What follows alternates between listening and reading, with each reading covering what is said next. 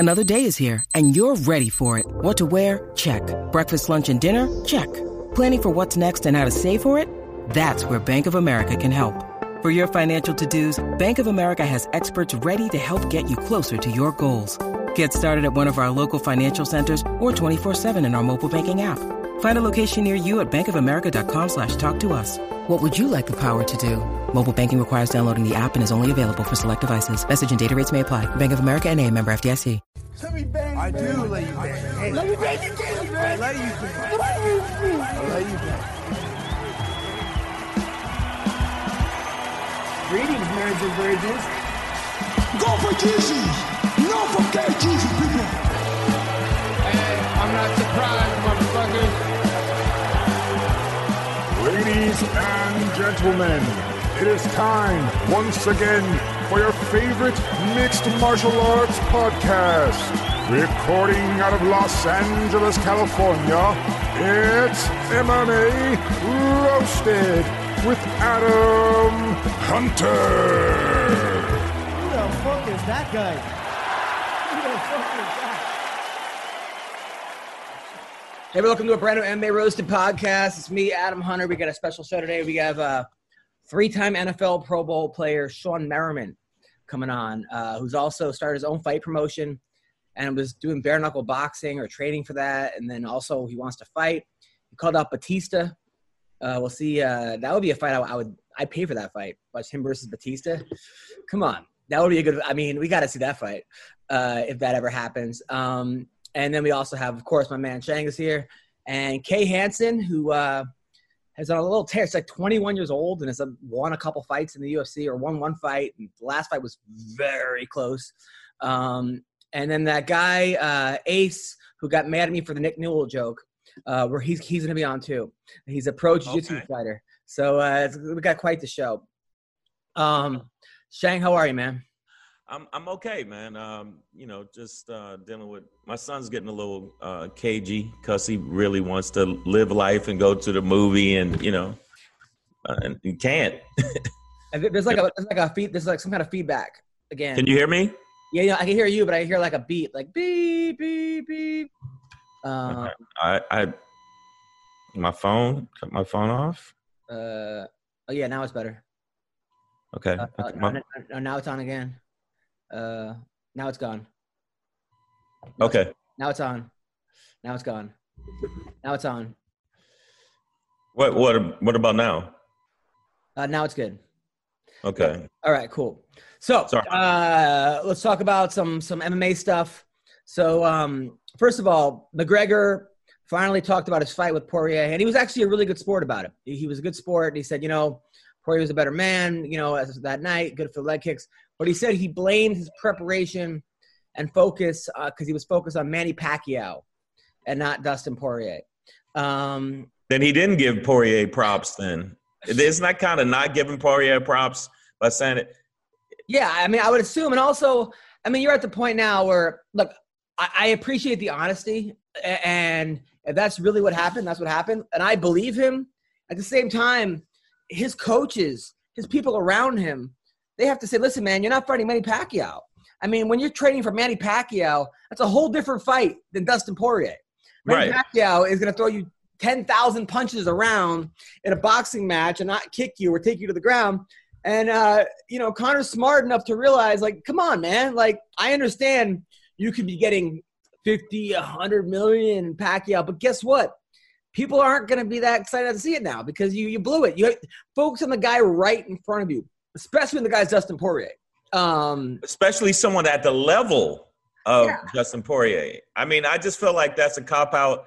I like Conor McGregor, but that was some cop-out shit, and his coaches should have been on his ass that, chances of Pacquiao taking you down, slim and none. I mean, it's crazy. It's crazy, but I appreciate the honesty, and I understand what he's saying, and I guess if I had 100 He's not being honest. That's not 100 being honest. Come on, man. Look, if he said it, McGregor's not the kind of guy after a loss to really make it. I mean, I guess he has made excuses, but maybe he was focusing on Manny Pacquiao, but at this point in his career, at this level of fighter he is, dude, what are you doing? Like, Yeah, see, I disagree. I think that's excuse. It sounds like an excuse. First, if he'd have used the long layoff, I would have gave him that. But I'm not giving him this one. Okay, Poirier was the better man, and leave it at that. Give Poirier his props. Look, a lot of times fighters have to tell themselves that too. A lot of times fighters, they have to tell themselves there's a reason they lost because they don't want to actually believe the guy was better than them. And that's the way to do it. I mean, look, he looked great against Donald Cerrone. He looked great in the first round against Dustin Poirier. He won that round. He absolutely won that round. So, and he was, he just kind of faded in the second. He got caught. He wasn't keeping his hands up.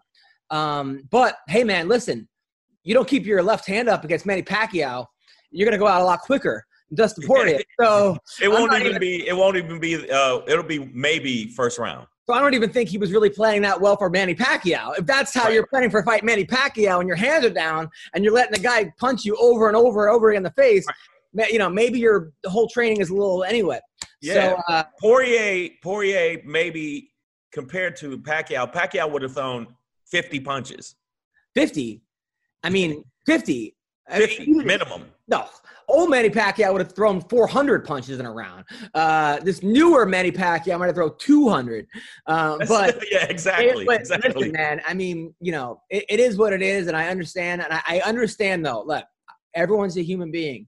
And when you have $100 million draped over you, it's hard to not focus on that. And the way you dismantle Donald Cerrone, it's hard to not think that you're going to do the same thing to Dustin Poirier. You can't say that because Donald Cerrone had been dismantled before on more than one occasion. And Dustin Poirier got knocked out by Michael Johnson and by other guys. I mean, but it's been a long time. Poirier has been on a tear, though. And I think they didn't give the thing that makes me go, what the fuck? You're not going to give Poirier his props? They should give him props across the board. He has been the man. He beat Hooker. Even though they say, oh, well, he didn't knock him out. He's still beating. The problem is Khabib, man. The problem is that Khabib just ran through everybody. But that's Khabib. He's a fucking mutant. I know. But the problem is when you have a guy that good who just runs through Justin Gaethje, who basically wins every round against Dustin Poirier, who wins every round but one against Conor McGregor, it's hard to then say, well, the guy in second place is now the champ because this guy's not back. That's why you can't say that. He retired. That's why they're not giving him props. That's why they're not giving him props. No, that's not it. You take Khabib out of the equation, and which now he is, but the way he just dismantled everybody, it's not like it's a definite. Plus, it's pretty close. I get it. He beat McGregor, but Charles Oliveira, Michael Chandler, I mean, those guys are right there. They're right there with Dustin Poirier. And you could argue that those guys, No, I don't believe we're just disagreeing. I think that Khabib, you can't give him that because Khabib retired. So right now, once you retire, whoever retired. Yeah, but he retired with an asterisk. He retired with the fact of, let me see how good these guys are going to be. I agree. No, that's bullshit. I agree. Look, if he actually, Dana White came on TV and said, if these guys impress me, he might come back. He did say that. That's not a guy who's fully retired. Okay? A guy who's fully retired says, I'm done. I'm fucking done. Right. A guy who says these guys might impress me. Anyway, we still have to talk about Tyron Woodley has a fight coming up. We have to talk about O'Malley Almeida. Chris Weidman got COVID. Sadiq Youssef's got a fight. But right now we have a girl who, I've been a fan of this girl since she was like 11. I mean, that sounds really creepy. That sounds a little creepy. That sounds very creepy. But she was on the podcast back in her Invicta days. I think after her first fight, I saw something in this girl. And I said, you're going to be a star. I said, you're going to make it to the big show. And the time, I think she was like, her record was like 0-15, okay? Yeah. She was, and then here we are, fast forward 3 years. She's in the UFC. She won her first fight, arguably won her second fight. It was very, very close. Very suspect. That was suspect. She's right there. And she's not even in a weight. She's like 105 pounds. She's fighting up a weight class. Kay Hansen, how are you? What's going on? I'm doing great. How are you?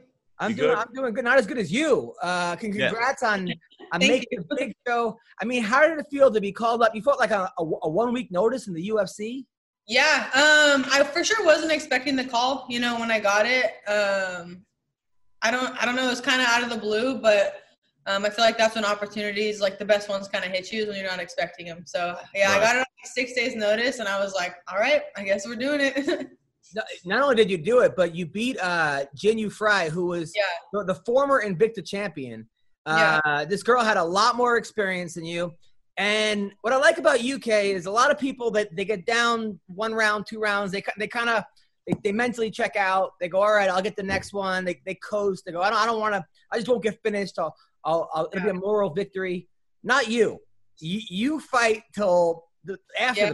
I mean, I've had fights to where like the Sharon Jacobson fight, like I was getting my ass kicked for like every second of the fight except for the last 10, and I pulled out a submission, you know? So if anyone knows, like, that anything can happen at any moment, it's me. So for me, like, I don't care if I'm down 1 round, 2 rounds, 2.5 rounds. Like, I know it takes 1 shot, you know, 1 punch, 1 takedown, and that's it. So, to me, you're like a honey badger. You don't give a fuck. You will just – you're like honey badger's like, oh, it's not over, and that's not over. It's not over until, you know, the 15 minutes is over. So, yeah, it doesn't bother me. I don't ever get discouraged either because, like I said, I know it takes 1 punch, 1 takedown, and that's all you need to finish a fight. What's going through your head? Like, it's 3rd round, you're down 2-0. Is there like is it like a little angel in you, or like a little like? What? I feel like in that moment, like there's so much going on in your head that like you can't even like decipher. Like I don't know. I'm just kind of on autopilot. Like, you know, I'm in the gym every day, so. For me, it's just another day in the office, and I try to keep it, you know, that mindset of like, okay, I've been in this situation before when it comes to sparring, when it comes to grappling, so I try to just react how I would in practice. And you're I mean, my wife's hard to finish. Trust me, I tried different ways. But you are impossible to – like, the only time you ever been finished is when your head was gushing blood, and you were like, yeah. Yeah, I mean, I just keep moving, you know what I mean? Like, you just got to keep moving. And like as long as you're moving, I think you're good. Unless you're, you know, profusely bleeding out of your head, then they stop. And then you kind of go, I can't control that. Yeah, so. Yeah, exactly. I mean, it was insane. Now you're 21. You fight at 115, but what do you walk around at? I walk around at like 130, 135 max. You know, I try to stay at 130, and then as like the fight goes, I try to taper down like little by little. You know, 130, 125. And then on fight week, last time I only had to cut a couple pounds because I was really good and really disciplined up to the fight. So I'm hoping to do the same this time. Good. Now, you still have the same boyfriend? No. Whoa. What happened there? Because you guys were like in love. He was your training partner. He was Latino. Yeah. You had that whole like. I don't know. Stuff happens. It's been a while. It's been like since the summer. Oh, wow. So, I mean, so you're thirsty. I like it. So guys out there, don't try to pick you up, okay? No. All right? A lot of these guys out there, they see you. They see the American flag. They see you shooting guns. Are you getting a lot of guys hitting you up in your DMs? Yeah, I get more than I'd like. I try to ignore, like, you know, like the little others folder on your DMs. I try to ignore those and not even click on them because they're too much. Whether it's someone, like, saying, like, oh, you suck, or it's someone saying I'm in love with you, it's like either way, it's like, what's the point of like, that, you know? Yeah, unless they say you suck, I'm in love with you. That's kind of like when you get. Yeah, but that's one that's weird. Like that before too. Is people are weird. Like people are so weird. that's so strange. Like I love you, but you suck. I mean, that's a creepy dude that got a van and candy. Yeah. I would not. Yeah, I wouldn't even answer those. Yeah, stay focused, Kay. You got a championship on the line. All right, you gotta actually focus. You got a fight coming up against Cheyenne. Cheyenne's a tough girl. I know her. She's strong as hell. She's like you. She's feisty. What are we gonna do for this fight? You know, I don't know. I think we've both probably known about each other. You know, for a while. We're kind of like on the same up and coming. And we're both well rounded. We're both really game. So I don't really know where it's gonna go. It could stay up on the feet. It can go to the ground. We're both good, kind of everywhere. You know, so I'm excited. It's gonna be kind of like a clash of the like.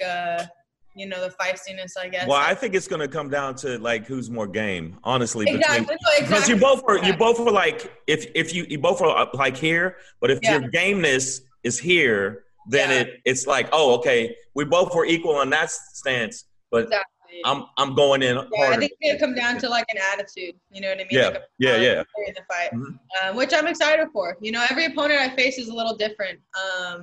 And you know, I don't watch much tape or anything, but like I said, I've known about her for a while, like back like in my Invicta days, and like I used to watch a lot of tape, so like I used to watch, you know, some of her stuff. So I know a little bit more about her than I have, like, say, Corey McKenna. I didn't watch one video of Corey.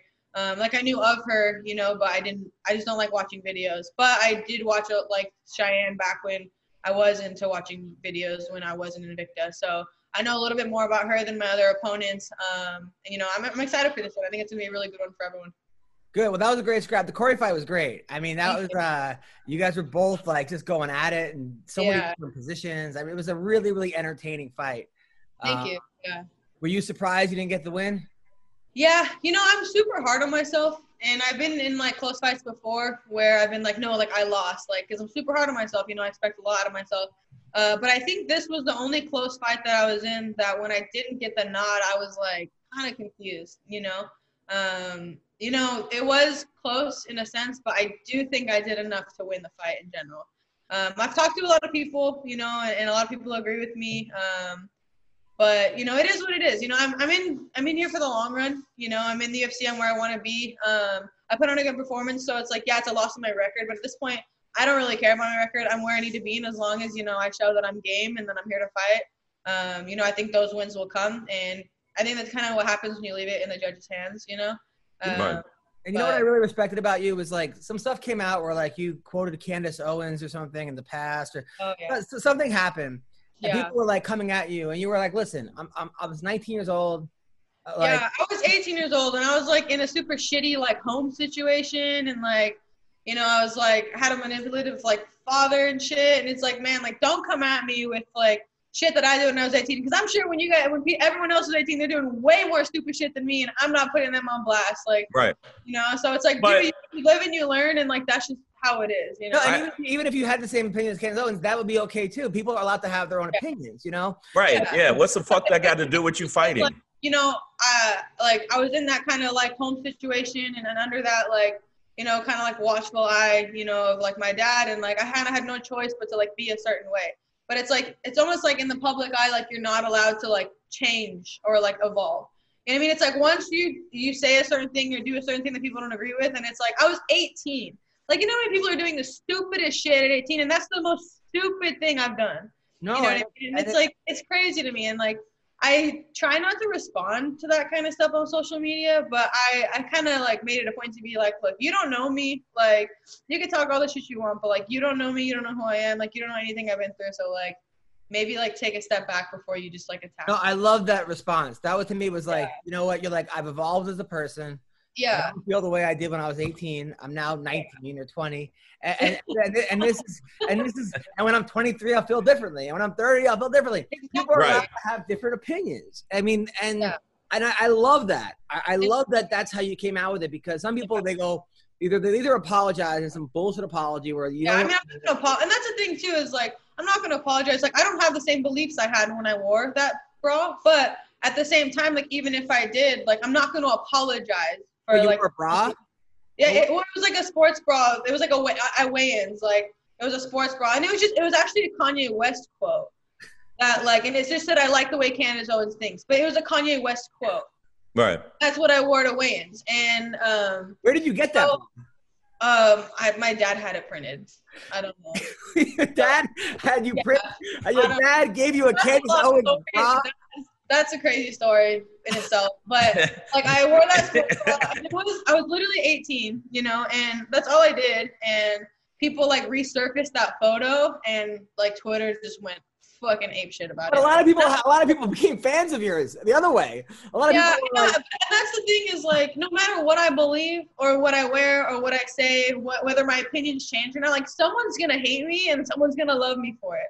Yeah. So like at the end of the day, it's like, I mean, it's just something I guess you kind of have to learn to deal with, you know, when you're fighting in the UFC, especially like, I don't know. Well, as a father, I know I'm not going to buy my daughter a Candace Owens bra. Yeah, don't. It'll ruin your future. You might get a little backlash. But no, I think that you have in your, like, fuck it. You got your opinion. And a comic friend of mine, Jeff Garcia, said, "Look, my ex-wife don't like me, so I'm just gonna be me. Fuck it." Like you have to have that fucking attitude. Exactly. And my pops used to push me when I lost a tournament and the motherfucker was on my back. I'm like, look, man, I lost. Keep it moving. And I think you gotta have that mentality. That's it. Yeah. And I mean, and if I like let every comment or a message that like I saw bother me, I would just be miserable all the time. Well, the fact that you won a fight in the UFC, you're so happy. Yeah. You're 20 years old. It's the highlight of your life. You worked so hard. You turned down Harvard to become a pro fighter, and then people are going to find a picture of you. Yeah. From, like, and it's not because like it's not like they even like found the picture and messaged me and were like, hey, like what's up with this? They like literally like put it as like a headline, like, and I was like, you know, like I was 18, I'm 21 now. Like, don't you think you could have been like, hey, like, what's up with this? Like, here's the thing. I don't agree with Candace Owens. I mean, what I heard, so I agree with some of the stuff she says, but most of it I don't. But she's allowed to say that. Exactly. It's like, even if people are allowed to have different opinions. Yeah, that's what makes this country great. Yeah. But, like, I don't know. Like I said, like they just put that picture out there and then they bashed me for it. And, like, I just put out that quick response, like, look, I was in a certain situation, like I was 18, like I'm allowed to fucking change my opinions, and even if I did, like, fucking so be it. But like I said, if I let every headline about me or every message or every comment about me bother me, like I would be constantly firing back comments on Twitter. Yeah, you don't need to do that. You have a career. You have a career. You're 21. You're going to be a champion one day. You've already had you have amazing fights. Now I know you were training with your ex-boyfriend. Yeah. And you guys broke up. Yeah. So you guys still training together? I mean, he was here in Orange County for college, and then he graduated and went back to San Diego. Oh, okay. So that's easier.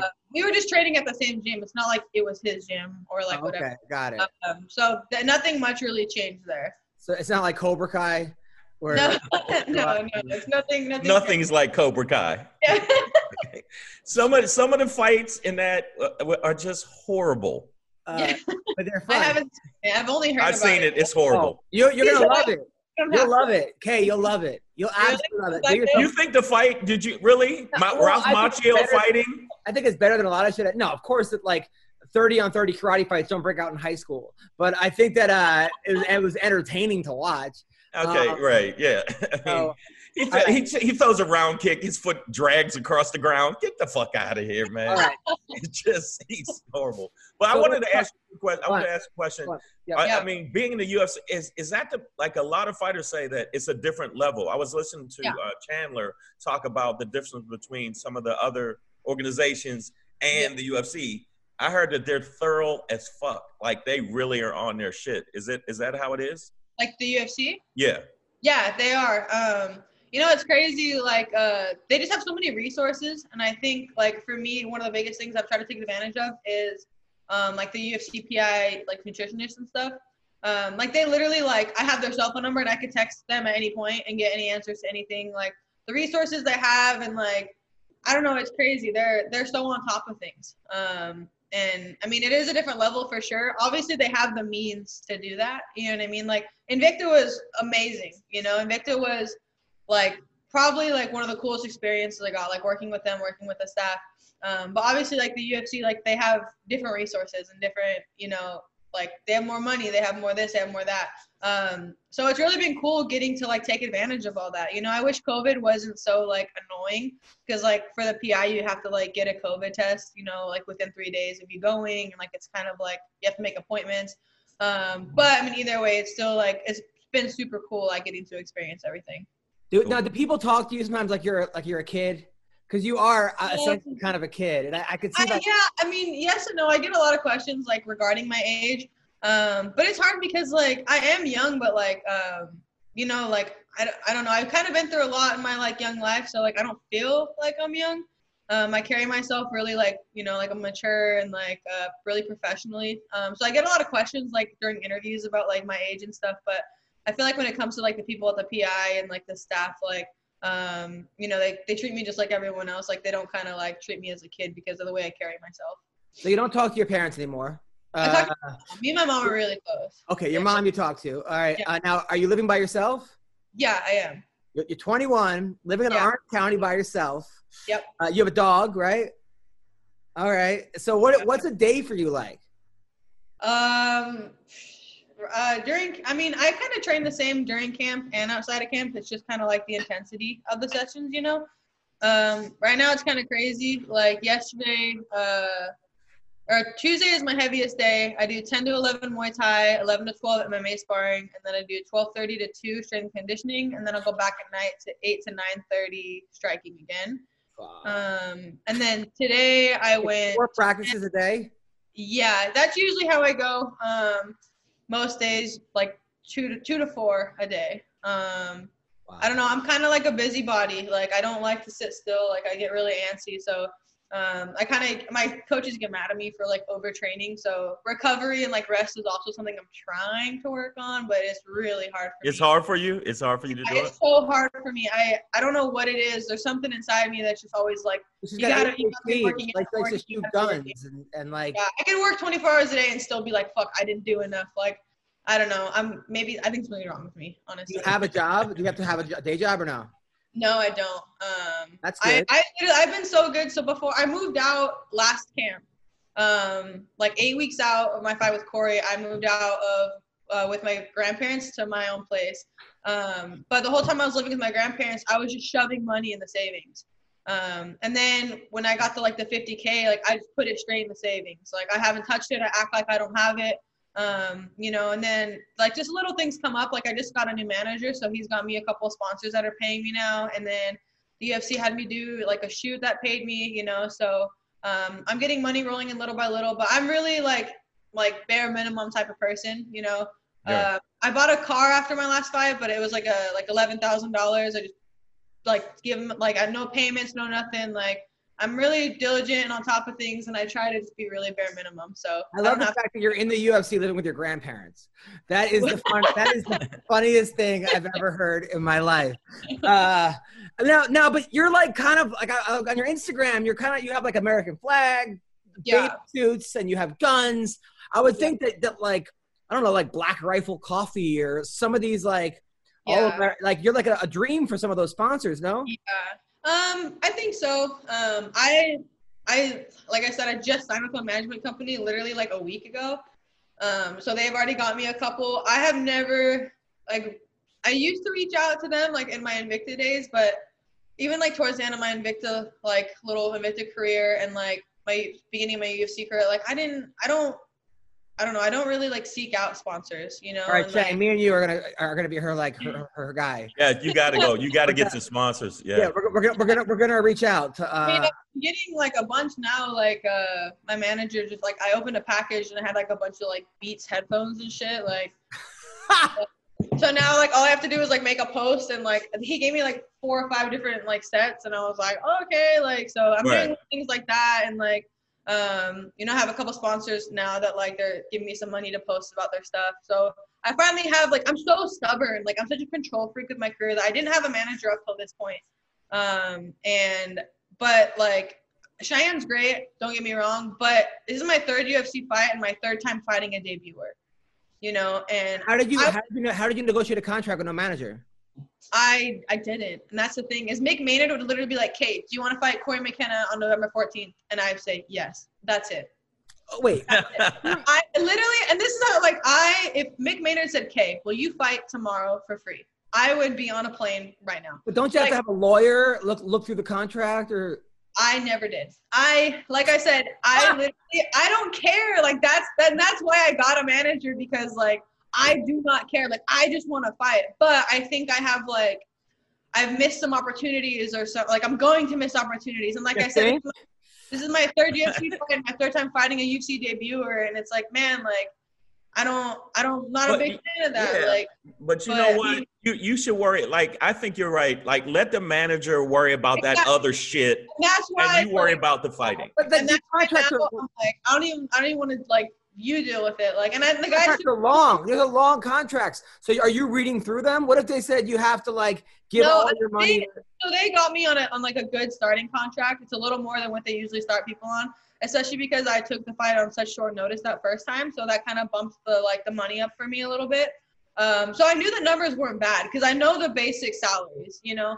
But as far as like everything else, like I had no idea. I looked at the money and I looked at the amount of fights on there, and I was like, all right, cool. Like I don't know what else is in there. Like, but God. I mean, everyone kind of knows, like with UFC, it's like, okay, well, once I'm in the UFC, I can't fight for anyone else. Like, I can't, like, you know what I mean? So, like, I feel like, I don't know. But now I have someone who can, like, legally handle that for me, so I don't have to. So. Right, but Adam, she's focused on the fighting. But but he's texting you, hey, you want to fight? Smiley face? And you're like, sure, LOL. And then you're in a fight? I mean, it sounds like the most. But I get a contract sent to me and I sign it. That's it. Wow. Yeah, Kate, that's great. But you don't want to be like in a 45-year contract. Yeah, exactly. I mean, I could literally be right now and I don't know. So you haven't read it? No, I don't read any of my I mean, like I said, I look at the, like, all the important stuff, like the pay, the amount of fights, like XYZ. Right, but the points that make a difference. I don't know what the fight. Right, the points that make a difference. What if they're like, you got to do 3 twerks after you win, and then you have to show your left butt cheek? I mean, you have to look at these fucking contracts. Wait a minute. Why would that be in the contract? Exactly. I don't know. I mean, you don't know what's in there. I mean, I don't know about you, but I'm just saying, look at these contracts. I know, but that was a weird example. I'm just hey, make sure you look for the butt cheek contract. Look at nobody. I'm just saying what I would put in the contract. If she's we would definitely put it. I know. But I think that some fighters, I think some fighters need people to just focus on like all that business shit, and just I need to be that's here. That's finally where I'm at in my career, you know. And like I said, like I have like major trust issues when it comes to my career because like no one is gonna like value your career like you do.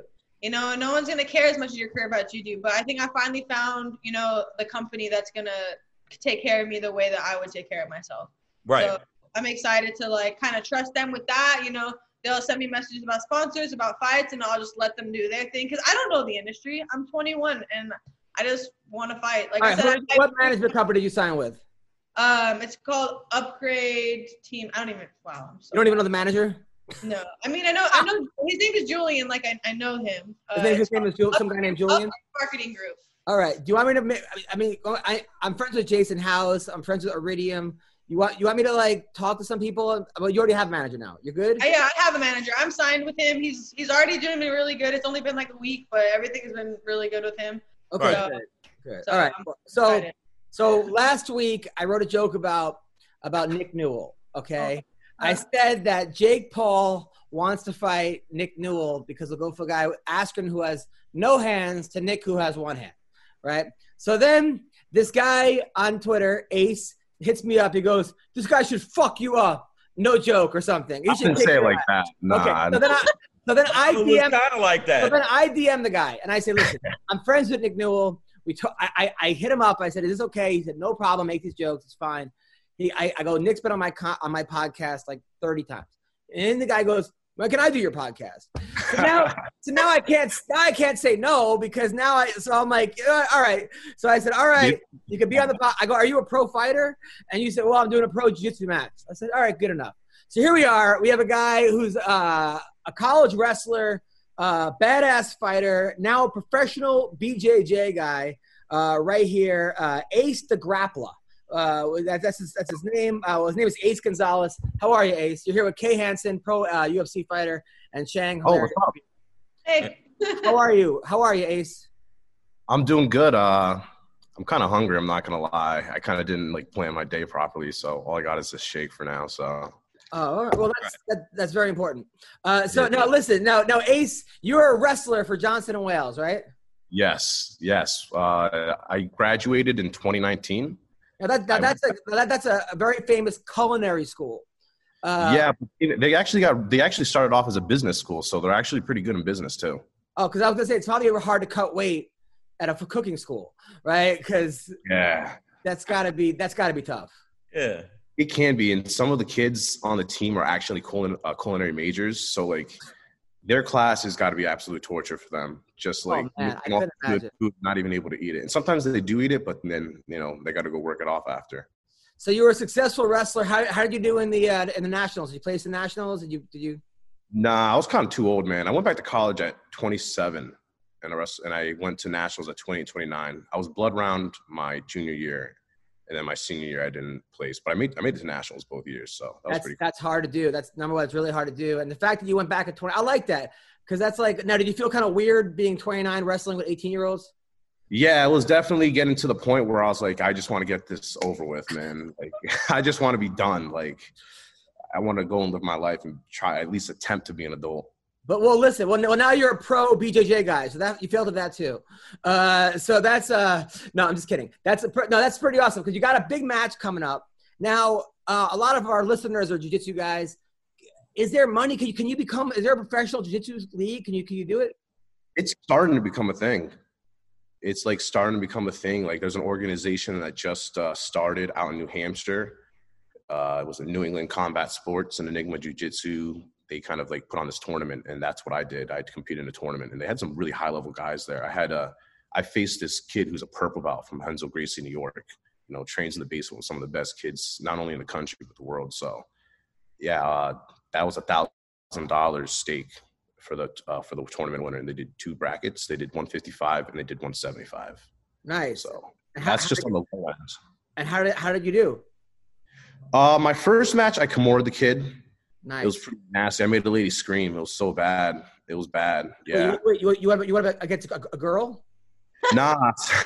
There was a lady in the crowd who screamed. Oh, okay, got it. Yeah, you can watch. But it did sound like you said lady, like so you're fucking up ladies now? Like, yeah, hey, man, they alma plata. How about that, if they step in front of me and they can bang, then, I mean, I'm sorry. That's just you got it. Right. Whoever's in front of you. So you got to go against. Whoever's in front of me. I respect them equally. And then the second match? Second match, I lost by back escape time in overtime. Yeah, the kid was really good, though. The kid ended up taking second place. He lost to Renzo Gracie, New Hampshire black belt. So, I mean, those are high-level guys, very high-level guys. And I just got promoted to blue belt in December. So I was only blue belt for like a month before that match happened. Actually, it was a month and 1 day. And I did pretty well. I got a submission, and I lost in overtime to a very talented purple belt. Well, here we are. We got a big match coming up, right, in March? Yeah, this I have a few things coming up. I have this kid, Ryan Gilligan or something. I can't really remember his name. But, yeah, he's kind of bigger than me. He's probably got like 10 pounds on me. So it'll be interesting. But where we gotta promote this. Like where can we watch it? Oh, it's gonna be. Oh, yeah. Oh, sorry. It happens, man. It happens. You know. Yeah. I'm kind of just chilling. But it's gonna be in New Hampshire again at Enigma Jiu-Jitsu Academy with Christos Papadelos. It's going to be put on and aired online by New England Combat Sports. So check them out. They're really cool. That tournament's actually gonna be sponsored by one of my sponsors, my CBD sponsor, Ultimate Potential CBD. Hold up, I got something right here. Here we go. I gotta put them on. Of course, let's do it. This is a 2,000 milligram rub. Yo, this stuff, it slaps. Got it. Okay, that's good. It slaps. I like it. Slaps. This is the tincture. Right. But what about the poster? I saw a poster of you. Yeah, that one. I didn't make that. The guy from New England Combat Sports made that. He's really talented, man. He just started this organization like a couple months ago, man. Like that's gonna be a cool thing. Let me pull it up real quick.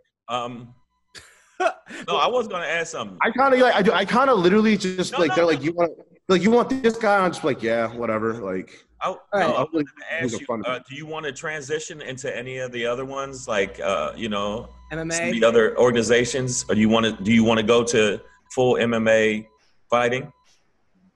Nah, I kind of had like a pretty bad head injury, so like for me, that was like it's been actually a pretty interesting year. Did that happen today?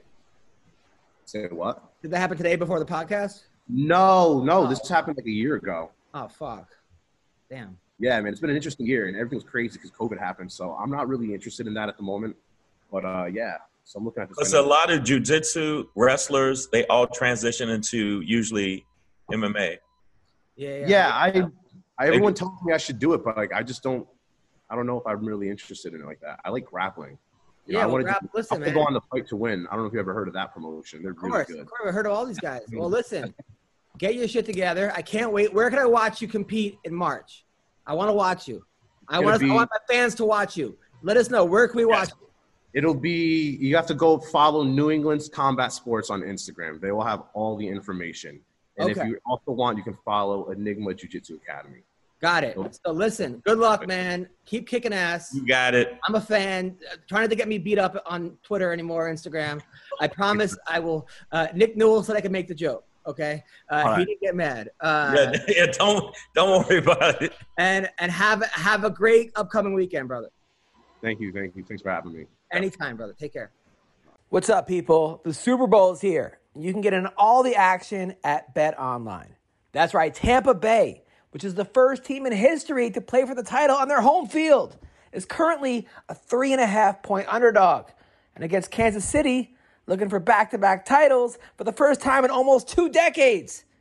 It's the GOAT against the next in line. Wow, I can't wait. I cannot wait. And BetOnline has hundreds of props on the game, including the game MVP, margin of victory, even the length of the national anthem. Always available online or on your mobile device. Visit BetOnline today. BetOnline, your online sportsbook experts. And don't sit on the sidelines anymore. Get off the sidelines, people. Get in on the action. Don't forget to use that promo code CLNS50 to receive a 50% welcome bonus on your first deposit. BetOnline, your online sportsbook experts. Now visit our good friends, an exclusive partner at betonline.ag or _AG. Take advantage of the best bonuses in the business. Okay? That's at betonline _AG. Sign up for a free account and use the promo code CLNS50 for your sign-up bonus. Hashtag BetOnline. All right. See, if you want to be on the podcast, just threaten to kill me. So I like He's that. almost got me 3 times because I was talking shit on Twitter because I still believe it. I thought that Anderson Silva should fucking retire because I just felt like he's at that point where Shang, you're beeping again. Shang, you're beeping again. You're beeping again. For some reason you keep beeping. No, I'm not beeping. I'm not beeping. Hey, do you hear a beep? I hear doo. Watch. Shang, talk. What? Yeah, I hear it. Fuck. See? It's very faint though. It's not that bad. Yeah. Everyone thinks it's me, and then I'm the asshole. But then but I didn't know. Listen to the show and be like, "No, wait, watch when I unplug." Yeah, that's way better. If we can't hear you. Okay, so listen.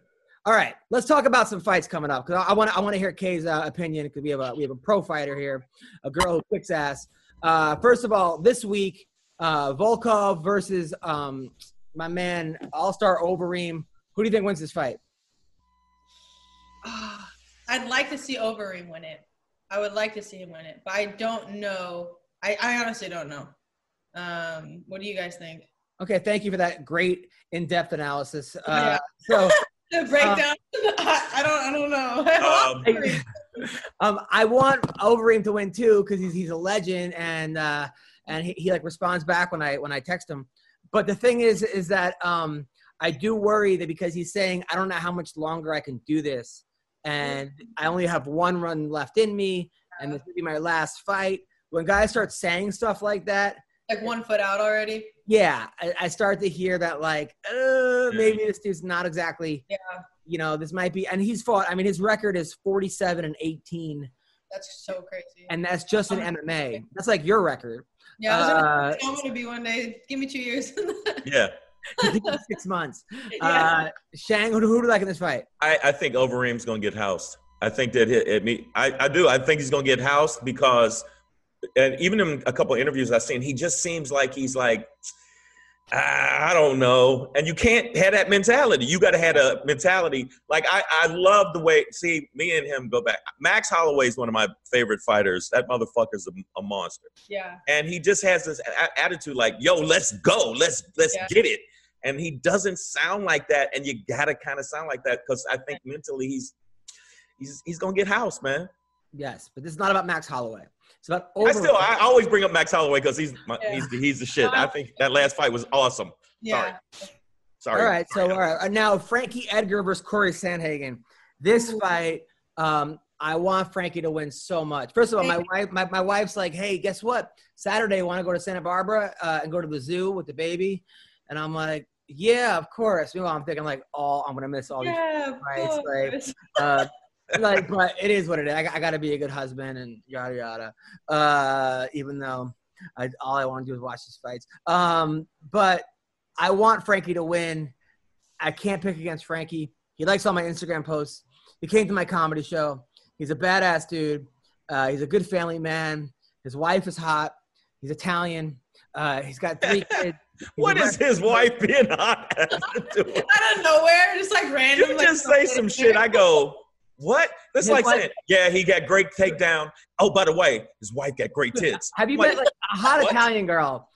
Is a fun girl. Like Italian girls that are hot are fun. They they put out, but they complain, but they're like fun and they always look good and they wear the right leather skirts and stuff. You know, right? I mean, I don't know if you're bisexual, but I'm assuming yes. Yeah, right? Like, have you ever been with an Italian girl? Okay. No, I mean I'm part Italian technically, so there you go. Like, Italian. So. Yeah, but I don't. And the part about have you ever been with an Italian girl is like how you glossed right over that. Like, hey, by the way, and you're like, wait a minute, back up. But, all right, so I got to root for Frankie in this one. Who do you think's gonna win? Okay. I think I got Frankie too. I think it's kind of like new school versus old school, you know. But like something about Frankie, like he just has this like mentality about him that like not many like new school people have. You know what I mean? It's just like this like determination, you know. So I got Frankie. I mean, Sandhagen is great though. You know, his striking's great. His jiu-jitsu is amazing. But I think Frankie just got that like wrestler's mentality. You know what I mean? So as long as he doesn't get like caught in a submission, I got Frankie. I worry about the chin is what I worry about the most because he got knocked out against Zombie. He got knocked out against Ortega. And Sandhagen has those spinning wheel kicks and those like ridiculously tricky kicks. How do you train for those? Like, how do you train for a spinning wheel kick to prevent? Number one, you have to train with people who know how to do them. You know what I mean? And like, I feel like not a lot of people have that in their arsenal. I train with a lot of people who do it, like, thankfully, I guess. So like, I don't think if like someone ever threw that in a fight, I don't think I'd be like, whoa, what is that? You know? But I mean, it's hard because when you're training with your training partners, you don't want to like hurt them. You know what I mean? So a lot of times people won't throw those like malicious, like spinning fucking back fists and things like that. But like, that's why people probably get like caught in fights with them. You know what I mean? Because it's hard to control those in training. Yeah, I've heard guys get mad at other people for throwing that. The guys like, and everyone's different with like the gym etiquette. Like with me, like if I'm sparring someone, like you could throw whatever the fuck you want. Like we're sparring, like, you know what I mean? As long as like I don't like you have control with whatever you throw, but like, you know, some people like they think it's like gym etiquette to not throw certain things. You know what I mean? So like, I think it just depends on the person. Now, Kay, there's all these great gyms around, and I'm sure you have a great gym as well. But there's the one in San Diego, and then there's with Angela Hill and all those girls. Yeah, and then there's King's MMA. And then there's what's his name with Carla Esparza Oyama. And then there's TJ Dillashaw's gym. But you prefer, and then there's the Riverside one with all the Armenian maniacs over there. But you go to like a small gym, right? I go to Classic Fight Team right now, and that's my main gym. So they're out of Fountain Valley. So they're not too far from like Team Oyama. They're not too far from Maruka. And we get a lot of cross training in too. So like TJ Dillashaw and Juan Archuleta, they've been coming into Classic a lot, and I've got a few rounds in with them. So like picking their brains a little bit. You got rounds in with TJ? Yeah. What was that? He's so good. It's crazy. Like him and Juan, they're both so good. Like TJ especially, he just moves so fluidly, like from stance to stance, and like sets things up so well. Like, and I liked going with him because like he's controlled, but like he doesn't like go easy. Like a lot of times as a girl, it's hard because when you go with guys, either they go really fucking hard, they go too hard, or they go like way too soft, you know. But like you can't complain about either one as a girl because like, you know, it's hard probably for guys to gauge, but like with TJ and Juan and everything, like they have great control, but they also know how to like go hard. You know what I mean? Well, I was trying to go super soft with this girl in my Muay Thai class. They get offended. Yeah. In a liver. I'm like, you motherfucker. Like. Yeah.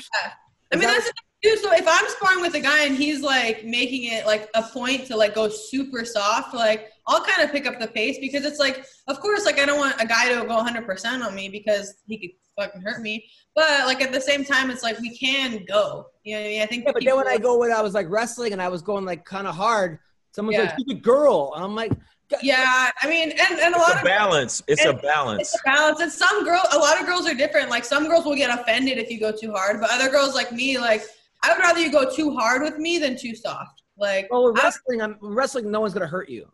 You know, like yeah, I mean, it's true. I mean, I've got with some wrestlers who know how to hurt you for sure. Yeah, but they're gonna it's gonna be uncomfortable, but they're not. It's not like going hard. I think you're gonna be taking head blows. Or something. Yeah, like you're not getting knocked out or something. Right. Yeah. So I would have, but at the same time, it's like, as a guy who's like 180, you know, if I'm rolling with a girl who's like 140 or 150, I'm not going to use strength moves. Yeah. That's just kind of a dick. I wouldn't do that against a 140-pound guy. Yeah, that would be considered a dick move if you did that. Yeah. Right? Yeah, for sure. Have you ever went up against a guy and submitted him and like he was like embarrassed or upset or? Yeah, I mean, it's usually with the lower belts, you know, like the white belts or like the newer guys, I feel like. When like say they go like 100%, I'll go 100% back and like I catch them in something and their ego hurts a little bit. But I feel like once you get to the point where like most of the people I train, like if I catch them with like, you know, a head kick, you know what I mean? And like everything's controlled, you know, so it's not like malicious or anything, but I feel like they kind of acknowledge it and they're like, oh, nice, good shit. You know what I mean? So I feel like you just have to like develop certain relationships with your training partners, you know? And then it's usually the people who usually get mad are usually the people like you don't really like have relationships with when it comes to like training partners. You know what I mean? Well, there's like random people. The people who get mad, I call them bitches. Yeah.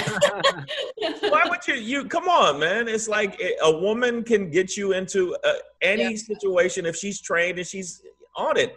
Yeah. I think a lot of guys are not used to it though. I think you're right. I just think it's like for them, it's like, oh, you know, and then they don't realize how hard you've been doing it. It's like sometimes like guys will get mad and I could tell and like I almost get offended because I'm like, man, you work a 9-to-5 job and I'm in the gym 6 hours a day. Like it's my career. Like this is what I do for a living. Like I fucking train all the time. I'm in the UFC. Like I hope I can catch you in a submission every once in a while. Like why are you so offended? Like you sit in an office and come train jiu-jitsu an hour a day and I train like 6 hours a day every day. You know what I mean? So it's like, I get it because like, I mean, I'm not obviously like I've gotten mad when I get submitted, like you're hard on yourself, whatever. But at the same time, it's like, there's like your ego has to like shrink when you. Yeah, it's like, yo, dude, you were working at Yogurt World earlier. Yeah. You talking about? I had a girl that I trained with. I had a girl that was like a high level like black belt, and I submitted her because I was like, I didn't know I was using strength. Like I just went up and then she was like, she wrote me like she was like sad about it. And like she wrote me like a meme like when a talented white belt submits you in a black and I'm or athletic and I go, listen, you're a legend in the sport. Like I'm just I'm 50 pounds heavier. Yeah. I wrestled in college. You know, and that's the thing. So this is like an unpopular opinion or whatever, but people don't like to hear this shit. But when it comes to like women's self-defense or anything, like, okay, I've been training for 5.5 years. Like I'm in the UFC. I train every fucking day. But as a woman, like I know if I go in the streets, like 99% of men are going to fuck me up if I try to get in a fight with them. I don't think that's true. No, I think that's 100% true. Because I've been in situations personally, like where like I'm experienced and like it doesn't help. Like I mean, obviously, college wrestlers, 99% of college. I mean, just the average man, you would I think you'd beat the average guy. I don't know because I've been beaten by like white belts before that come in their first day and they're just so fucking strong that like, you know, I can't do stuff. So it's like, I don't know. I think I don't know. It's a weird but the average person on the street, they wouldn't. Yeah, if they don't know, this average person on the street don't even know how to throw a punch. They don't even know how to throw a kick. Yeah, so, I'm kind of with Shang with that. I think that we're giving the average man a lot of credit. And they're not. The average man, I mean, especially if you could sort of tire him out after like a minute or two. That's true. I will say that. Like the cardio would for sure fucking be the biggest difference. But I don't know. I don't know. I hear a lot of like differing opinions, and it's like maybe 99% was like way too big of a number. But I think like a lot of guys like with no experience, like I don't know. That's why like I don't get too frustrated. Or, like say I'm going with like a white belt or a blue belt, and they're just like a really strong guy, you know, and they just hold me down for, you know, a 5-minute round. It's like, why am I gonna get mad? Like I can't compete with like a man. You know what I mean? I think that's also good for you though, because when you go up against somebody your weight, you're gonna kill the person. But I also think that you're not factoring in leg kicks. The average guy is not gonna be able to take a leg kick from you. A kick to the face, even like a deep kick or a front kick, a punch. Average guy gets hit in the face, and I mean, but at the same time, you go to a bar and some fucking roided out steroid guy that's like of course. Jersey Shore fucking Vinny guys that could clock you in the face, sure. But I don't know. I think the average man thing is like people are always like, man, Cyborg's like a dude. I'm like, most dudes don't look like Cyborg. I think you're giving dudes a lot of fucking credit. She looks amazing for like any type, like guy, girl. I just think that people are overestimating the men. And I know the average Joe. I watched this something online where it's average Joes against professional fighters. And it was like a maul. It was unfair. It was like pistol whipping a baby. It was these dudes were killing these average Joes because they don't know how to throw a punch. They throw these looping bullshit ass punches. They would just come straight down the middle and fuck them up. So I don't know. I think you're right. The average dude don't realize. But at the same time, I think that like the average college wrestler is just like, and that's the thing. It's like, and I'm not tooting myself, patting myself back for beating this girl. I'm not, because she challenged me, and I was like, I didn't want to go there. And then she's like, let's go. And I just basically just took her down, like neck cranked her. But like I wasn't trying to like go for a heel hook or I wasn't gonna break her arm or anything. But I don't even know why I'm telling this story. All right, so here's the deal. By the way, I want to say Frankie Edgar was one of my favorite fighters because he's tenacious.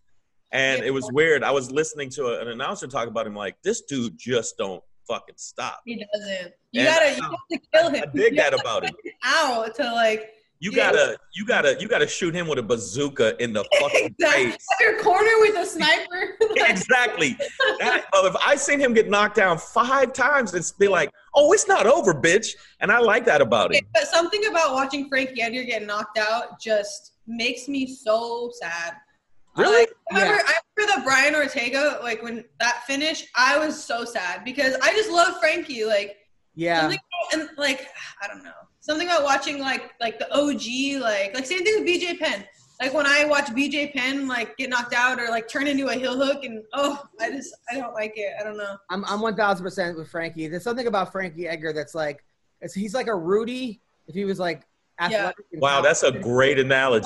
Because they're like, he's kind of that guy, but he's obviously a better athlete than Rudy. Rudy played 3 minutes his whole career, but like there's something about Frankie that just everybody, it's like he's like a real live Rocky Balboa, but like even more talented. And something about him that just resonates with you. Although I do think that the thing that I think could hurt him in this fight, ask for anybody, are those strange fucking old punches he's not going to see coming. Yeah. I feel like if the guy fights him straight on, he's fine. I think it's the kicks. I think he has to worry about those kicks because it's the angles that he throws them. It's like, what the fuck? Sandhagen. He's no joke, man. Also on this card, Cody Stamann. I love that guy. He's fighting Askar. I don't understand, like, nothing against people who are from the Middle East, but why name your first name after your last name? Like when you see someone like Muhammad or Askar, like that's the only name you could think of. Like it's already in the name. Like that's just something I never understood. I get it. I just find it kind of anyway. That guy's good though. This guy's 11-1. Stamann's a guy who just looks the part, tough guy. I think I want to say his brother passed away one of his fights, and he still came on and like there was a story about it. There was a story. I was a story about it. Yeah. Really good dude, Cody Stamann. And I hope he wins. I really hope he wins. Beneil Dariush is probably the nicest person I've ever met in my life. Like I said last time, he spends his holidays going to third world countries and building churches for people. He's unbelievable. The guy and doesn't talk about it. Yeah. Like he's just that guy. And he earned his black belt in like 2 years. And he went and he beat like Kron Gracie, or maybe he lost by like a point or something insane.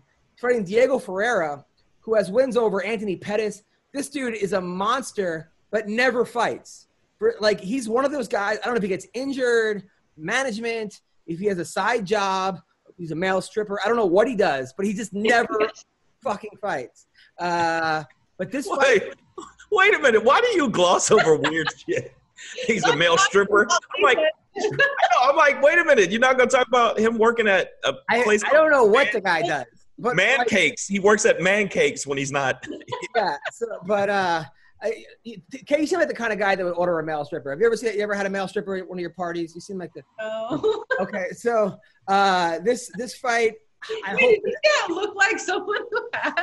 How do you look like? I don't know. You look like you hit people on their butt. She seems like a very confident girl that would like just like. She seems like the kind of girl that would like hook up with you and then be like, "All right, leave. I got you an Uber." And even though it's like your place, like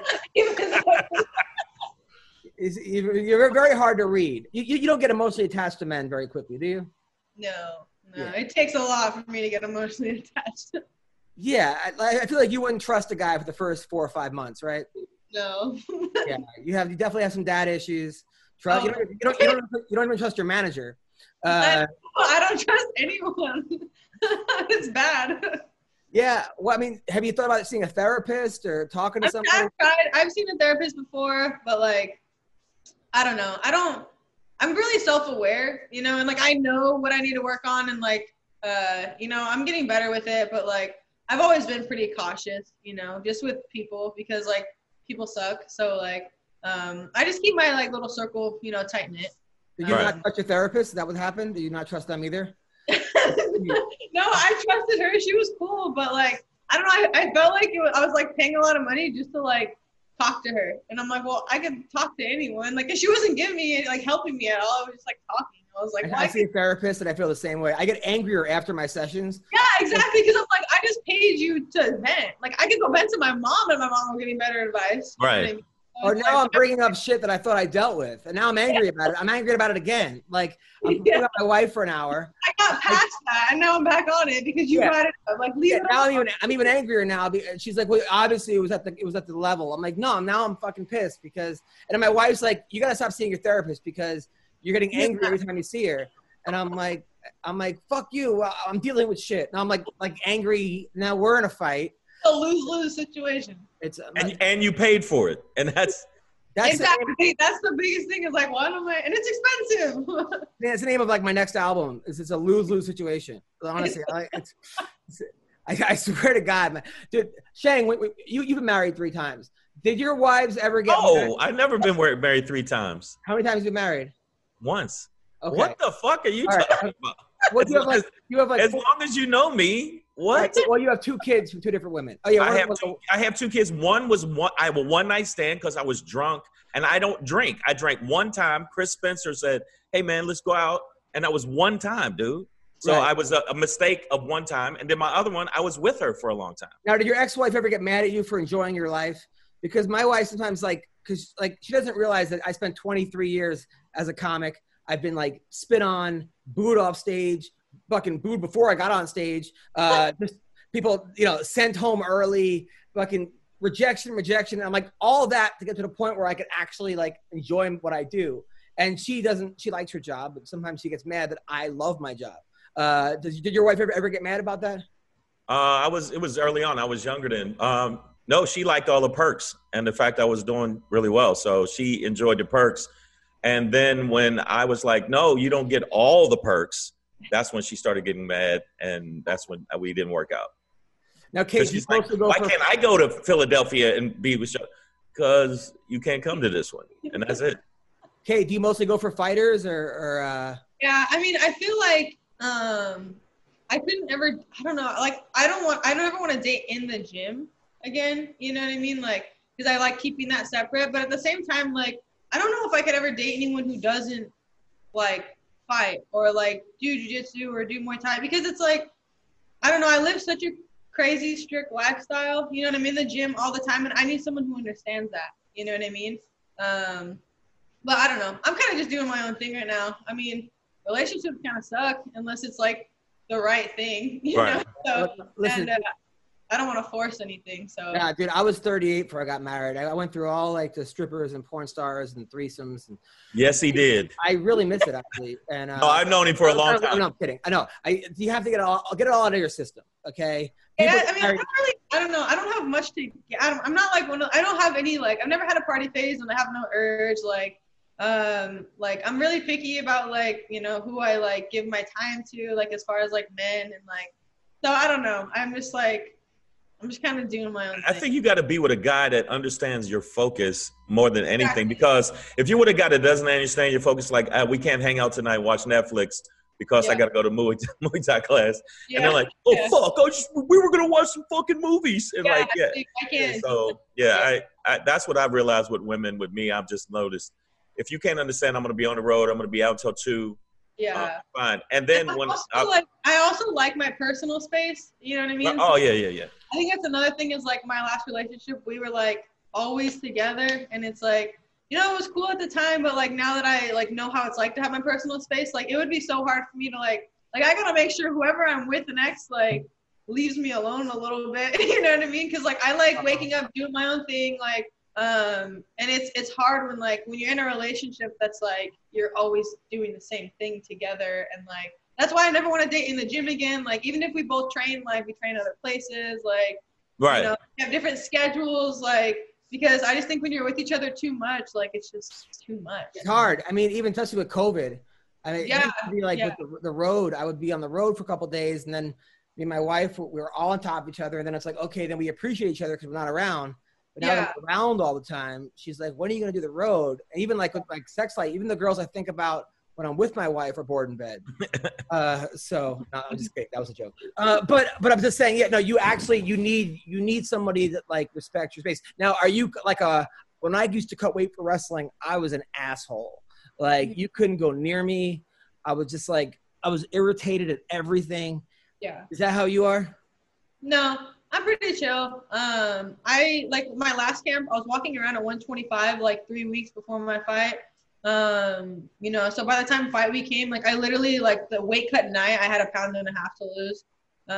And like, I don't know, I'm not really like I know like I hear a lot about people like in the gym when like they have a fight coming up, they're kind of dicks, and like I'm not that type of person. Like, like I might be like in a bad mood when I get home, you know what I mean? But I'm not gonna take it out on like other people and like be a dick. Like as long as I have my space to like be mad like by myself, then I'm good. I know Tito was your old manager. Did you vote for him? No, I don't even know. I don't even know if I want to speak about that. No, I mean, and that's, I don't know. I want to talk, that's why I was like low-key traumatized by having a manager. He was only a manager, like, he and like this lawyer guy that was behind like the scenes of doing the legal stuff. Like, I just felt like there was like shady shit going on. And I'm like, that's why I didn't want a manager for so long. Cause I was like, man, I don't like, what are you doing? Like he was saying one thing and then the matchmaker was saying the other. And I'm like, why isn't this adding up? Like, and then I was like, why am I focused on this? I should be training. Like, right. So Tito was your manager and now you know a manager again. So he was manager for one day and that scarred you for the next 7 years. Yeah, that makes sense. Literally. So Clay Guida is fighting Michael Johnson. Man, it should be a good fight. Michael Johnson finds a way to lose almost every fight. He's got a record of 19-16, but 15 of those losses he was winning up until the last 8 seconds.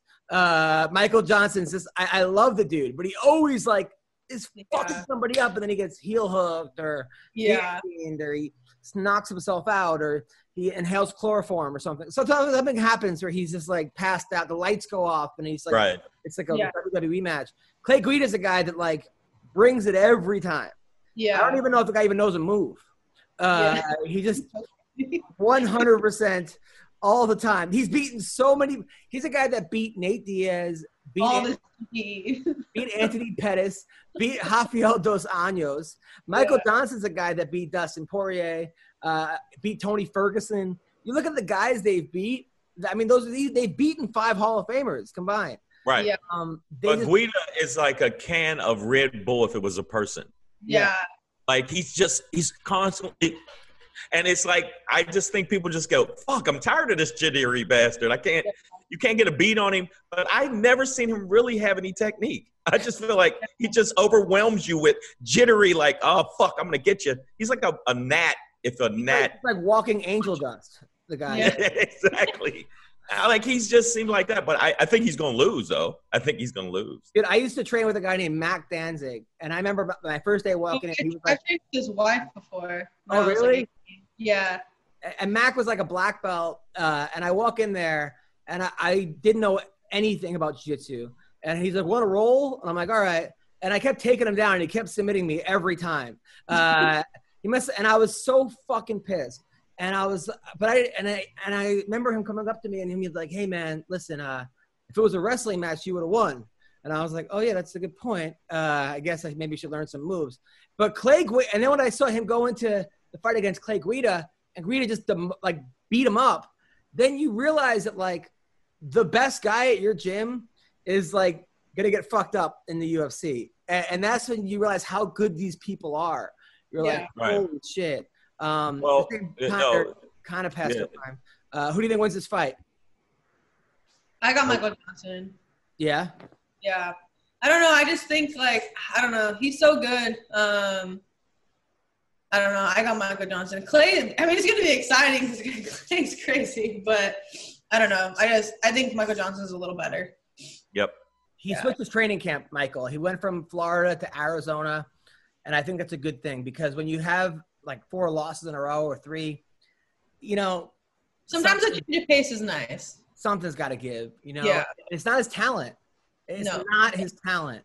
Literally, if there's anybody that ever should have a mental coach, it's Michael Johnson. Right. It's not his physical. It's not his physical. It's his mental. And it's not even like he goes out there and gets dominated. Like a guy like Mike Pyle, who they said was a fucking monster at the gym, like beat everybody at the gym, would go out there and lose to guys that he would literally beat in the gym a week before, you know, just something about, and Michael Johnson's not even that situation because he's winning the fights. He just gets fucking something happening. But you know, just like if you look at Poirier said when he fought McGregor before, it was his mental because he got under his skin and he fucked with his head. He was never in that first fight. Whereas I'm saying, but he got in his mental. McGregor was fucking him up mentally. This time, he's just seemed more mature. Like, oh man, that was the old me. Of course, this is now. Yeah. But it's something about. But with him, it's like I think it's just like an ADHD thing, or just something where he just gets distracted, or he just like steps off the gas. He gets distracted, like he's fighting. Go, oh, squirrel! Like, and then all of a sudden, it's something where it's like he's like he lets his foot off the gas. Oh, okay, yeah. But as a coach, that gotta be the most frustrating thing in the world. Right. I mean, because I know all that talent and potential, you know, in your fighter. Yeah. Especially like I used to coach middle school wrestling, and there's a kid that would go for the head and arm every single time, and every time the other kid would figure it out after the first one and just basically arch up, and I go stop going for the head and arm, and he kept going for it, and eventually I just gave up. I'm like, all right, you know, like but you can't get frustrated. I think that you know. I know before I would literally, the reason I would never continue to do it is like the pain afterwards. It was the pain of listening to my father fucking bitch at me. The problem is that people don't listen. They're their own worst enemy. It's a matter of like just being coachable and shit. I was more upset about my father being disappointed than I was coach. Fuck That's how I was for a long time. Now, like, when I moved to Classic after my first UFC fight, as far as my camps go, and like literally now, like I have so much trust in him that it's literally like he's like playing a video game. Like he'll say something and I just fucking do it. And like that's the first time in my career that I've trusted someone enough to like anytime they say something, I'm like, well, I'm just gonna do it. Like, who's your coach? Tyler Wombles. Okay. Well, I know like Ashley Evans Smith, who I love Ashley. She's a good friend of mine. But I don't know, like sometimes like I don't she never uses her wrestling. And she's like an all-American 2-time all-American wrestler. And she gets in the striking contest. Yeah. And I want to blame the coach, but I mean, I think that's more of like a mentality thing because like I mean, I spend a lot of my time you know, with Tyler, doing a lot of Muay Thai lately just because I feel like I'm playing catch up, you know, because I grappled for so long. But at the end of the day, like, you know, you got to stick to your roots, you know? And for me, I started everything at once, but like my grappling is my bread and butter. But now when you go to a fight, right, did your coach say, okay, plan A, we're gonna keep it on the feet, right? If plan B, if that's not working, we're gonna go to plan B, which is take the girl down. Yeah. And then plan C, which is like, all right, 2 lefts, 1 right, duck under to a fucking whatever, high crotch to a single to a dump on your head. Like, I mean, you guys have certain game. Like, is that how you guys do? Of course, yeah. And like, I don't know, for me personally, we have like general game plans, but even for this fight, like with Cheyenne, like it's not like we're in the gym saying, okay, we need to get that takedown. You know what I mean? Like we're just kind of like, okay, like I feel like I'm pretty good at like adjusting on the fly, so like I'm just gonna go in there and do my thing, and like wherever it kind of goes, it goes. And like, say after the first round, if I lose, say I get taken down by Cheyenne and I get the shit beat out of me for the first round, like we're gonna go back to the corner, we're gonna like recoup, and like we're gonna come up with another game plan. I mean, the same stuff happens in sparring. So like I'll go 5-5s in sparring in the first round, say, I'm going against a guy or a girl who fucks me up, like, all right, let's fucking change the whole game plan for that next round. And like, so we do that shit in the gym all the time, so like, of course you have plan A, plan B, plan C, but like, I feel like you should be able to jump from C to A to B to like, you should be able to adjust and like trust your coach in that sense, I feel like a lot of times, like, specifically, like I know Ashley, she worked with Tyler a lot in the past. So I know Tyler really well, and that's my coach now. And I know how he is, and like he tells you to do you. Like just because he's the striking coach, he's not like, hey, go in there and knock this bitch out.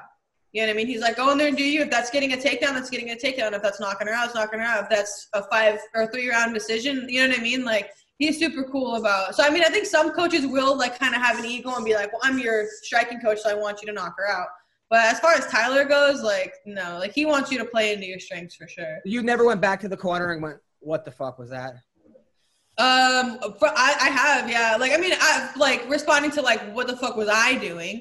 Okay. I never went back to my corner and been like, what are you guys fucking talking about? I've always went to my corner and like, sometimes I'll be like, what the fuck am I doing? Like, what is going on? Right. I haven't had a moment like that in a long time, since I was like Invicta days for sure. But, I feel like every fighter has a couple moments, even like during the round when you're like, what am I fucking doing? Like sometimes I've had moments like I remember when I fought Aaron Blanchfield in Invicta, I was like in the middle of the first round and I had double unders up against the cage and I was just sitting there and in my head I'm like, what the fuck are you doing? Do something. Like you have this position. Why are you not doing anything with it? And like, so I don't know. I for sure had those. By the time you think that, is it too late?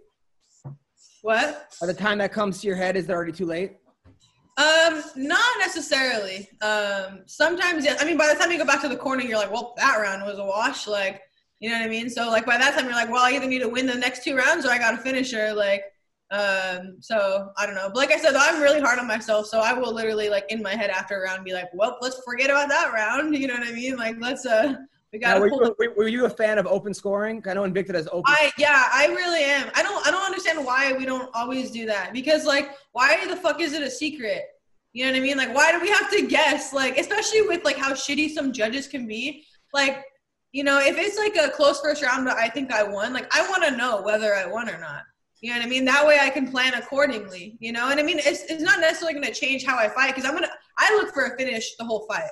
Whether I'm up, 3 rounds, 2 rounds, down 1 round, 2, I'm always on the hunt for a finish, So for me, like, it's not going to change the way I fight, but it would just be nice to know, like, wow, okay, I got asked out of that round, you know what I mean? Or like, wow, like they gave me that round. Like, it would be nice just like to like gauge where you're at. Like, I don't know why it's a secret. Like, you know what I mean? By the end of the fight, you're like, you don't get your hand raised and you're like, what the fuck? Like, okay, well, if I would have known that, then maybe I would have dove for a fucking I think it's just give me a heads up. That's what I used to call it. It's like if you're gonna heads up, then like at least let me know. That should be the name of it. Give me a heads up. I thought though that I was gonna lose interest in LFA or Invicta open scoring. I'm like, am I gonna care about this fight if I know who's winning? But I haven't. I'm not. It makes absolute. To me, it almost makes it more interesting because it's like, okay, so this fighter knows they're down 2 rounds now. How are they gonna react? Are they going to fucking give up or are they going to like – because if you're down 2 rounds, you're like, if I don't get to finish this round, you're going to lose.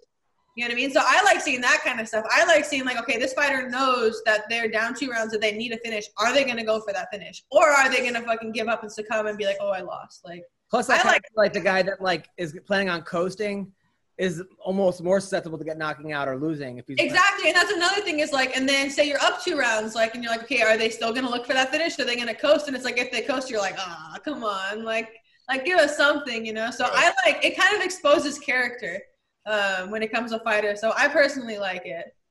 I agree. Now, what do you think about the male ring boys in Invicta? Are you a fan of that or no? I don't know. I think the whole like ring girl and ring guy, I think it's all kind of like outdated. I don't know. I think it's stupid and goofy. Yeah, I mean, I think we all know around it. I mean, if you're watching the fights, I think you know around it is. Like, I mean, I'm not going to hate on it and like be like, why do we have ring girl still? I'm not one of those girls who's like, that's so stupid. But at the same time, it's like why do we still have that? You know, there's so like so strict about like everyone having a mask on, and then the ring girls are like with no mask, and I'm like they yell at our corners. Like if our corners pull their masks down, they get yelled at. Like really? You can't. Yeah, and it's like wait, so my corner can't yell something, but the ring girls are like with no. I don't like when they blow kisses because I feel like it's insincere. Like, I don't think they really mean it. Like I don't think they're. You know what? I don't need ring girls. I could just go to Hooters. I don't really need. Yeah. I mean, like I said, I'm not gonna hate on it, but I don't see the point of it anymore. But yeah, no, I hear you. So Tyron Woodley, he has another fight coming up. Mm-hmm. They give this guy no breaks. Yeah. They got him against Vicente Luque, who's coming off a win over Randy Brown and Nico Price. Yeah. Fuck Tyron. I want Tyron to win so bad. I love the guy. Yeah. But man, you would think maybe they would give him a little bit of a lob, or a guy even like a Donald Cerrone or something, where like not that Cerrone's an easy guy to fight. He just had a draw against Nico Price, but this guy Luque is a fucking killer. Yeah, I got Luque that fight. Man. Yeah, I think they give him these difficult fights because he had such a pedigree before. Yeah. I think because he was but you got to think he was a monster. He also pissed him off, I think, a lot because he played hardball, wasn't an easy guy to with contract. Come on, I don't think he was playing hardball. He was a fucking champion. You know what I'm saying? I know for a fact that he was not the easiest guy to deal with. I'm not saying from him. As a fighter, though, like, you know, everyone's always like, man, they don't give this person any breaks. But it's like, as a fighter, like, that's what I want. Like, I want, like, hard fight after hard fight or money fight after money fight. Like, that's kind of what you like. No, I agree with you. And that's what Frankie Edgar says. But according to Chael Sonnen, he said Charles Oliveira is doing the dumbest thing ever by saying he's going to beat Poirier, he's going to kill him, this and that. Because he said what you want to do is when you want to fight like that, you want to make it seem like he's going to play ball and be an easy fight. Because as a fighter like Poirier, you want the easiest guy for the most money. Yeah. But that's not what you're – I don't know how any of this, like, weird business, like, or show stuff works, like how to sell the fight. I just know how to say yes. So you don't want the easiest person for the most money? No. Not me. That doesn't make you better. I agree, but I'm saying that's what Chael said. That and honestly, and that's why I have a manager now. Because like I said, like if they wanted me to fight fucking Weili Zhang right now, I'd be like, I'm on my way. Like I don't care. Like I want to fight the best, you know? Like, and I feel like, I don't know, like I want to see where I'm at. You know what I mean? When it comes to everyone, like, and whether it's like 5 days notice, I feel like you should be confident enough in like your training and your skill set to like, to fight anyone, anytime, anywhere, like that mentality, and like to actually have the mentality, not just say you have the mentality, you know? I mean, I know it can get you in trouble, but like, I would love to like see where I stack up against the Joannas right now and the Roses, you know what I mean? Like, I would take that fight for, you know, freaking 50K versus like a less of a name for more money, like personally. I feel like you would do that for like $8. And like, yeah, I'd pay them to do that. You can see the bonus. I'd be like, here's my performance bonus back if you give me that fight. Like I'd bribe them. Right. Of course you would, because you're a real fighter and also kind of insane. Now, you know who I feel like gets overlooked in the girls' division is Tatiana Suarez. This girl is undefeated. Yeah. He housed housed Carla Esparza. Yeah. Housed her. And I love Carla, but she beat the shit out of Carla Esparza. The thing about Tatiana, she's so fucking nice too. Like she's such a nice person, and like her style's not flashy. You know what I mean? Like she's like a very strong, like southpaw who will like get the takedown and like, but then like I don't know what it is about her like last 2 or 3 fights, but she learned how to throw some nasty elbows that just looks so scary. National champion wrestler. She beat cancer. Yeah. And nobody ever talks about her. I mean, you wouldn't even know she's in the UFC. It's because she's one of those fighters who just puts her heads down and work.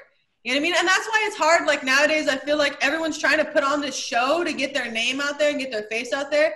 But it's like, man, like someone like Tatiana, like she doesn't talk shit. She's just like, we've been back and forth on social media, like just friendly talk. We follow each other, you know, and like she's just super cool. And like, I feel like a lot of people who are just like put their head down and work, don't talk shit, like they don't get noticed. And it's I know, so it sucks. It's so stupid. I had the same conversation with Colby Covington. When Colby was like this guy, where Tatiana was, I was like, Colby, man, you got to make some noise because no one's talking about you. And then he made too much noise. And I was like, but hate your way though, so it's like. But fucking Tatiana, I mean, I know she's coming off an injury, but like, I don't like they were talking about Carla for Weili Zhang, and I'm like, wait, why would we not talk about Tatiana? Not no for Carla. I want Carla to make as much money. I love Carla, but the other was undefeated.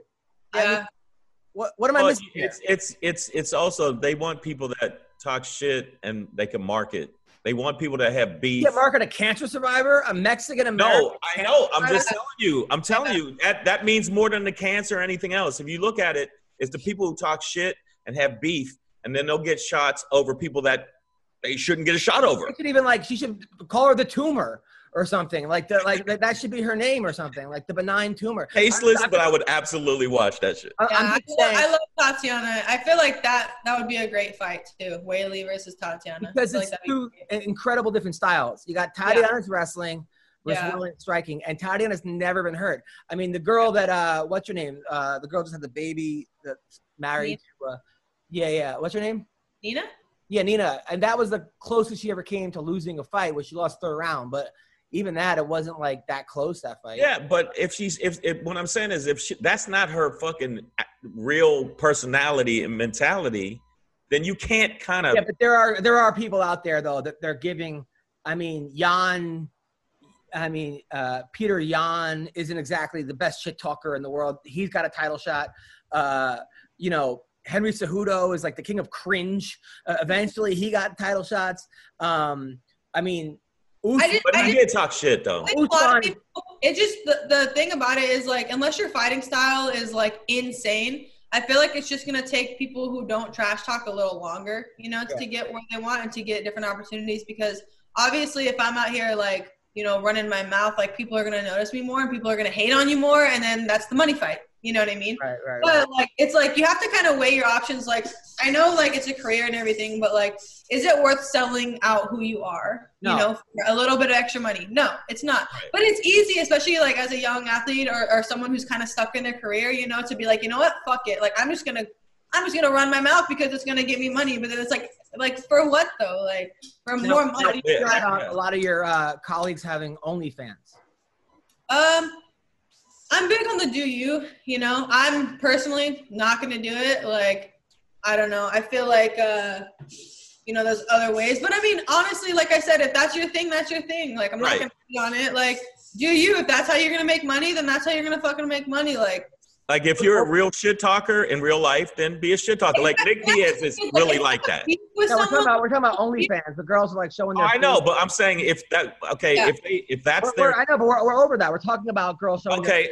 Wow. Okay. All right, Adam. All right, I'm gonna remember that shit. Like I said, I don't know. I would never do it. It's not even on my radar to do. I like that because as a girl with father issues, who's got you're very prone to that. Okay, I can see people going, fuck you, Dad. Here's my ass. Who wants to see it? $12. Yeah. So I think it's good that you have morals and character and standards. Your grandparents did very well. Thank you. Whoever they are. Did you just jump over her mom? I know my mom. Yeah, screw your mom, but grandma. Your mom did a good job too. Your mom did a very good job because Adam, you're kind of a nut. So Tracy Cortez, speaking of OnlyFans, may have the best ass in MMA. I'm sorry, not to. I mean, I said this to her face, or her, at least behind her. She came to my comedy show, super cool. She's fighting Justine Kush. She's the girl that took a shit in the octagon, literally, but was very cool about it. She got squeezed by Felice Herrig, Afterwards, she wrote, "Shit happens," and then people laughed. And plus, it wasn't even like, I wouldn't say a hot shit, but it was messy. It was my situation. But so they're fighting. I feel like Justine Kish is like on like a 2 or 3 fight losing streak, and they're trying to build up Tracy Cortez. Probably, yeah. I for sure got Tracy that fight. I mean, Tracy is very marketable. You know what I mean? She is like that, like Mexican American hard worker. Like, she puts her head down and works too. You know, she's cute. She's like marketable. She doesn't really talk shit. She just kind of keeps to herself. But I feel like that's probably what they're doing. You know, I don't know if that's the best fight to make. You know, but as far as like stepping stones for Tracy, I feel like that's a good stepping stone for her. Yeah, that's a lob. I think they're tossing her a lob. Yeah, I mean, she's got good Muay Thai. Tracy's actually though, her brother passed away. They were very close. He got her into fighting. Like, she's had a tough life. I looked into her. She's not just some kid that like got stuff handed to her. She's not like a silver spoon fed girl. Yeah. A really good fight that got made was Sodiq Yusuff. Is a guy who is a star. He's a guy. I actually got to take off because I'm going to be late for training. All right. Yes. Thanks for having me, and like, let me know. Nice seeing you. Where can people follow you? Kay Hansen MMA, Twitter, Instagram.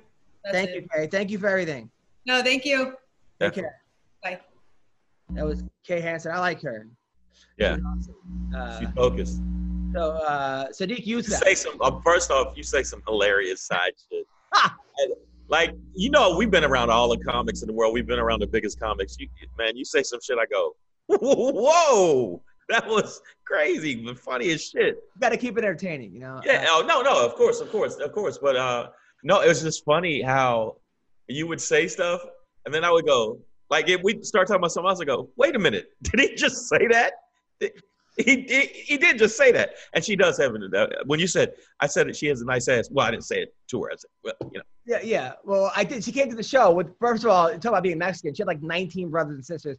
And like her cousins came. Her boyfriend came, who's got, I think he's like a national champion wrestler. His ears were like, I was in Arizona. His ears were like in San Francisco. Right.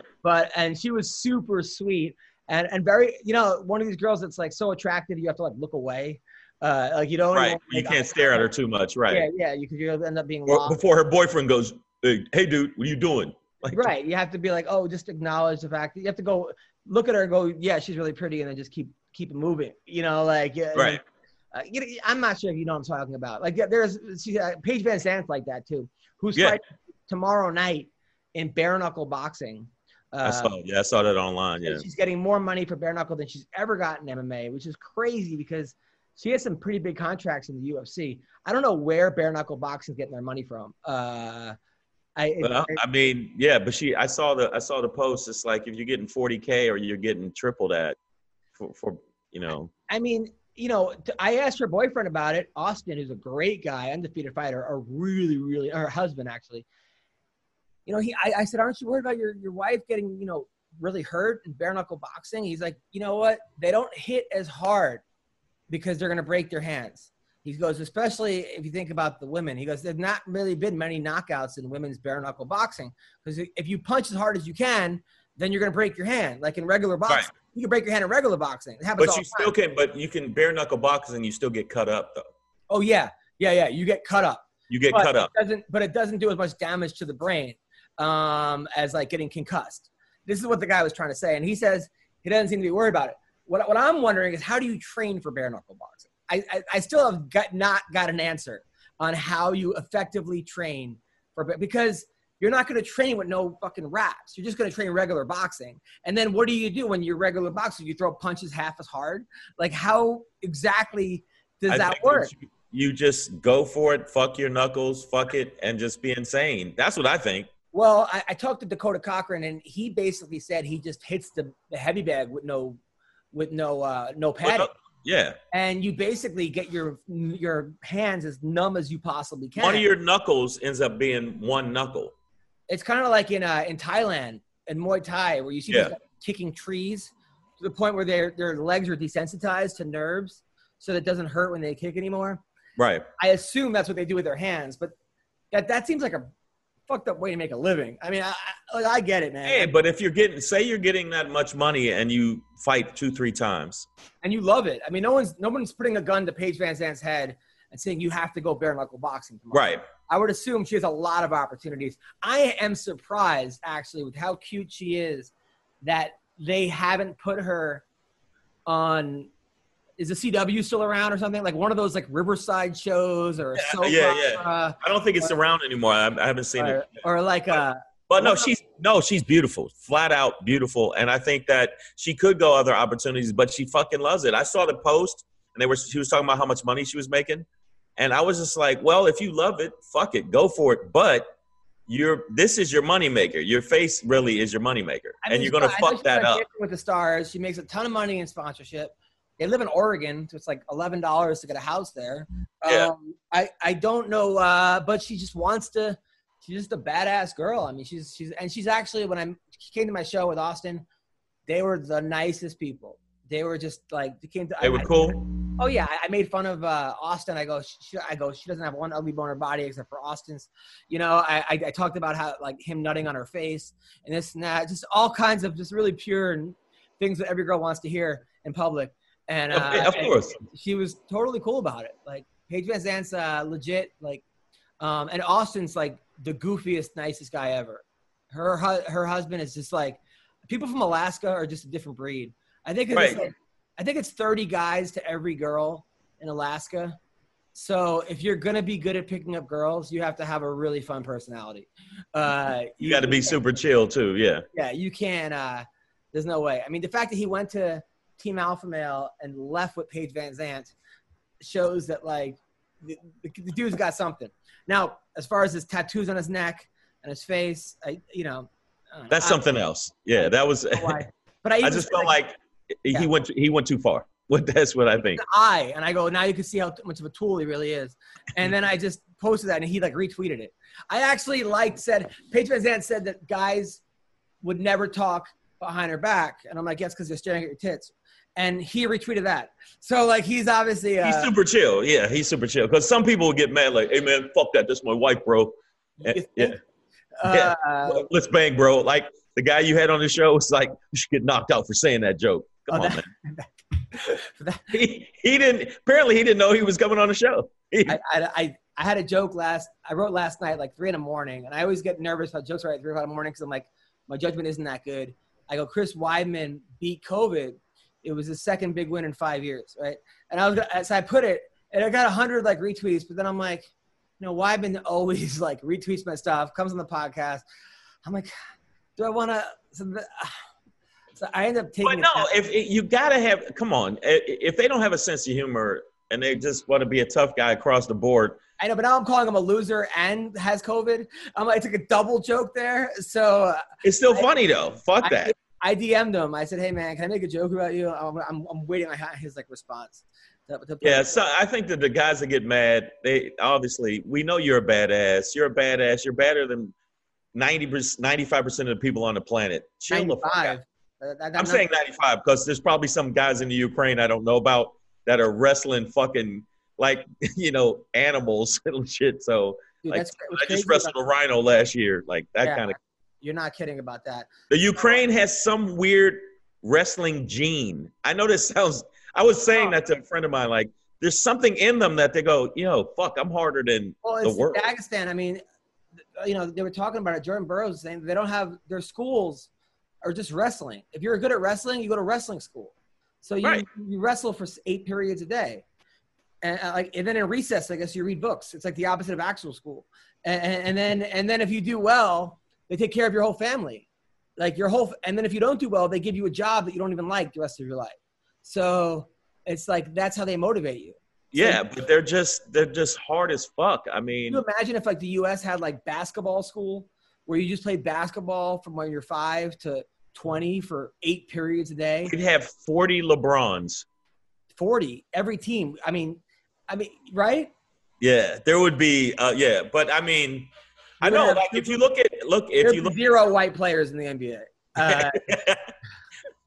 Like if there was a basketball school, like, cause think about how many kids are great at basketball, but like every town has like those, like that kid that could have been the best, but his grades weren't good enough and he got into drugs or he got distracted. Right. Girls, you got some girl pregnant. Imagine if there was like, all he did was play basketball for 8 hours, that kid. Like he'd be a monster. Like that wouldn't get distracted. Like that's all he would do. Right. There's a kid, Zion, right now he's the next basically big thing. He's going to be like a Kobe or a Shaq, or he's going to be the next thing. And that's why they were like, but he's so even keel and balanced because he actually is smart. So he went to Georgetown, right? Mm-hmm. Yeah. I mean, come on. The funniest about Georgetown basketball is that Allen Iverson, who was like my favorite player ever, he's like the Frankie Edgar of basketball, in my opinion, is Allen Iverson. Yeah. But he's a guy that was in jail his senior year. It was a bullshit charge. You got into a brawl at like a bowling alley. It was like such a bullshit thing. He was in jail for like a year as like a 17-year-old. But he went from jail to Georgetown. Like that's when you know, like, athletes, they're not really taking their scholastic seriously. Like, the best school in the world, one of them, and he goes from jail to them. Like, well, he said, I read a lot when I was in. That's the only thing I can think of. When I saw that, I went, well, he probably was reading a lot. So, I mean, come on. Like, if there's ever like a case of like, athletics trump everything, it's the guy going from jail to it does. That's why I think that I was talking to people about. I wasn't saying that people in Ukraine, I just feel like their life is so hard, it makes them harder, and they like kind of prop up wrestling too. So it's like if you're already a hard-ass motherfucker and you wrestle all day, it's a combination. Well, there was a guy in the Knicks that like, I forgot the guy's name. I was watching it, like him and LeBron James were going at it. And the guy was like, I think he was like banned from his country. And like there was like assassination attempts on his life.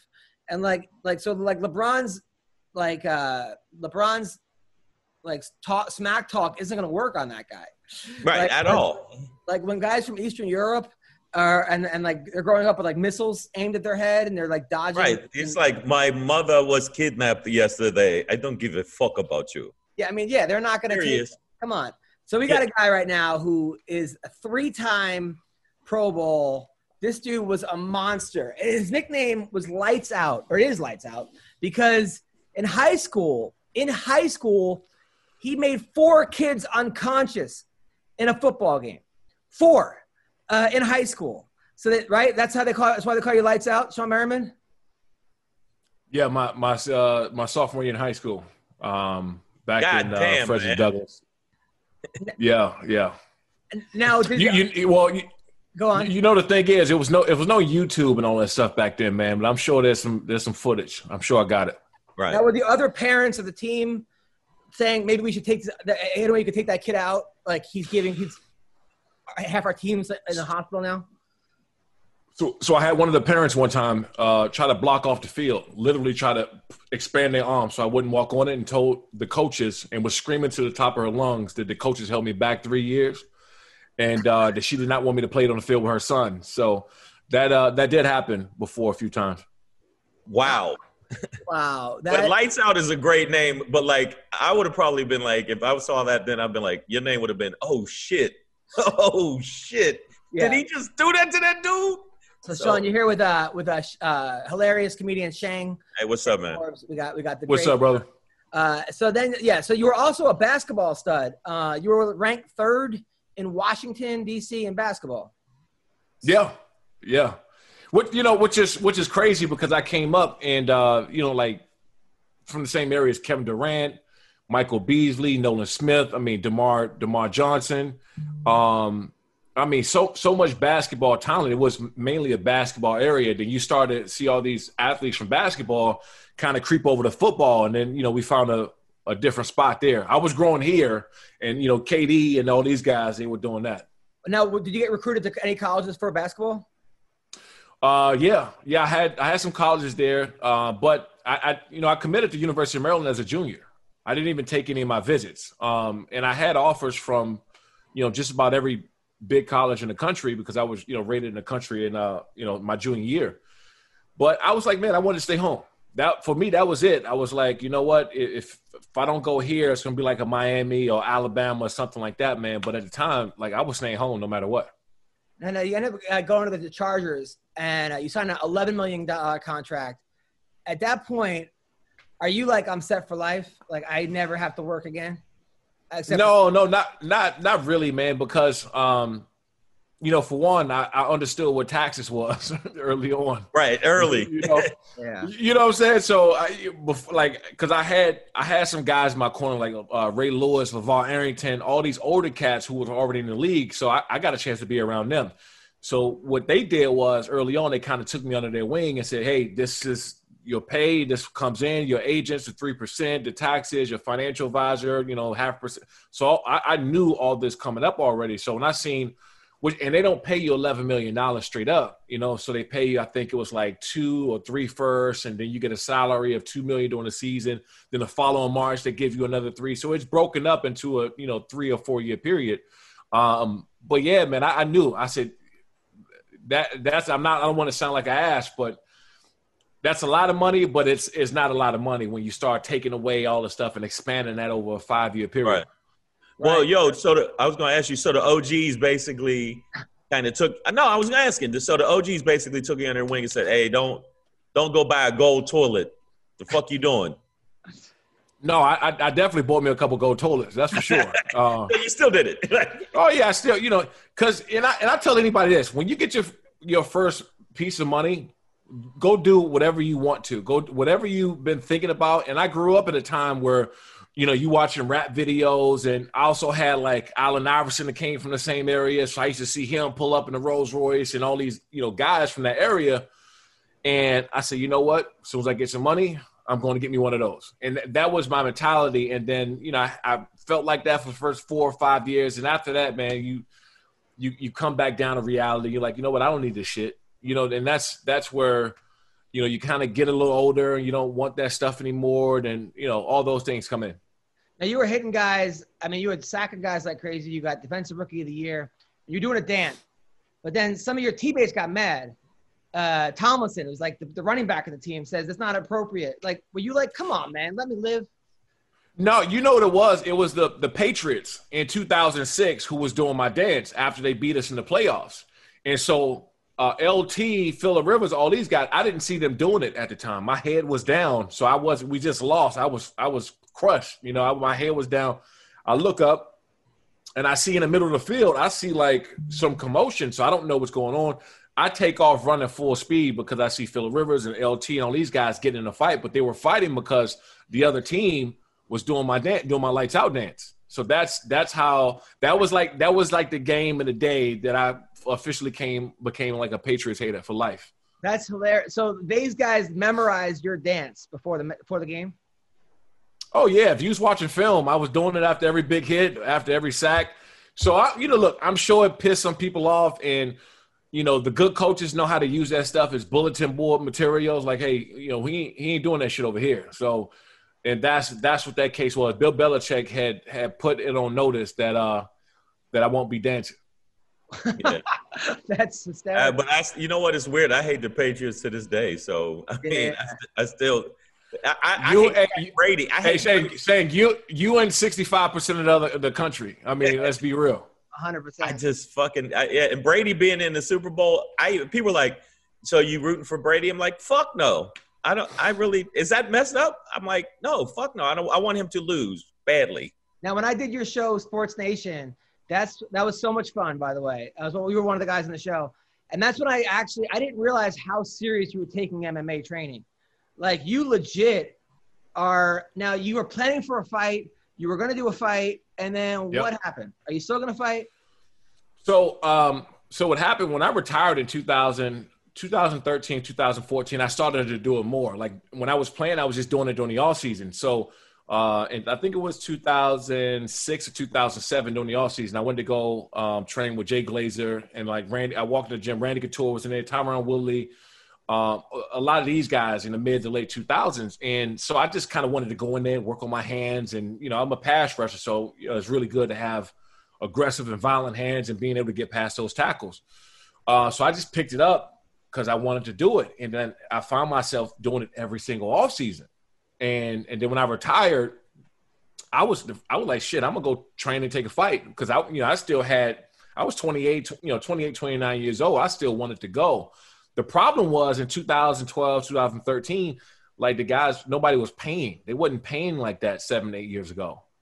And as of this last, 3 years or so, you can go in and make a lot of money in the sport, because of the Conor McGregors and all these other guys, but also you got the Greg Hardys who transitioned over. And so it became more of a thing.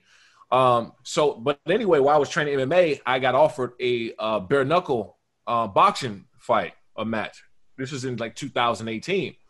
And I've been training boxing. I mean, I got both my uncles are professional boxers. So boxing in my household was it was normal. If you had a problem at a cookout, family reunion over, like we had the gloves. Hey, go get the gloves. It was no talking. It was none of that. It was like, go get the gloves. And that's how everything was handled. So boxing was right up my alley anyway. And these guys, 2 weeks, not even 2 weeks, maybe 9 days, exactly 9 days before I was about to go fight. I've been training for 2 months. They tell me they want to pay me 50% of what I'm supposed to get paid. I said, that's not what the contract say. And I won't get on the plane unless you guys are paying me in full. And so that fight never ended up happening for that reason. Well, they ended up screwing over everybody on that card. That was the bare knuckle card with like Baroni. Chris Lieben. I mean, that card was stacked. It was a great card. Right. You were training to fight bare knuckle boxing. Yeah. Now, Adam, the truth is, I've been in like over 20 of those for free. You get what I'm saying? So when they offered, I was like, okay, cool. Now you got to train a little bit different because bare knuckles, it's really easy to break your knuckles or break your hand or something like that. So I was training more and strengthening my hands for that. But man, I was like, I've been in a lot of these in my life for free, and the money they were offering, I said, you know what? Let me go ahead and train for a couple of months and, getting that shape, that type of shape. And I was ready to go. I mean, you're still a huge name. I mean, what, you're 36, 37? Yeah, 36, yeah. I mean, you're still young, very explosive. And now, as far as like Greg Hardy goes, that's a good example. I feel like a lot of football players, whether it be Greg Hardy, there's a couple other guys, OSP was a college football player. Alonzo Menefield was a college football player. They got amazing explosive knockout power. So they kill everybody up front. They eat the first 8, 9 guys, and then they get to the next, the Volkovs. So then all of a sudden, I wouldn't say they get exposed, but now they get exposed. Yeah, no, you're right. Power is not carrying them like it used to. Is that something that you were prepared for? Yeah, and then all that comes with experience. Like, Dana wanted me to fight, or Greg Hardy wanted to fight me, and Dana White wanted it to happen. This was a couple years ago. And I've talked to Dana White about this personally, in person before a few times, and we got a few mutual friends and people we know. So we first ran into each other at an event, and we stopped and talked about it a little bit because he had also seen that Greg Hardy had posted he wanted to fight me. And I was all down. 2 years ago, in my heart, I believe I would have whooped Greg Hardy's ass a couple years ago. But where he's at now, he's kind of transitioned. He's a much better fighter, even though he didn't look all that great this last fight and kind of curled up in fetal position. But for the most part, he's made tremendous jumps and bounds. Like, he can really go. He's really he was better on the ground. He didn't, after he fought for the belt, actually, at one time, he went, I think it was all 5 rounds. So he's had like some real championship rounds before. And it's that experience. So now I was like, you know what? I don't have to, like, at first I was all with it. I was like, you know what? I can go train 3-4 months and I can whoop this dude 100%. Right. Because I was already in shape. I was already sparring twice a week. I just had to get into a fight camp and go and do it. And I started to get busy with all the other stuff, with Lights Out, Extreme Fighting, with my league. And I told them, I said, look, I would love to go and fight, but I have my own league that I'm trying to promote and I'm trying to grow. We're former athletes transitioning into my league. We got a couple former football players. Chris McCain, who played for the Dolphins, played for the Chargers. He's 3-0 amateur. We got 2 more that we announced as soon as we get back up and running.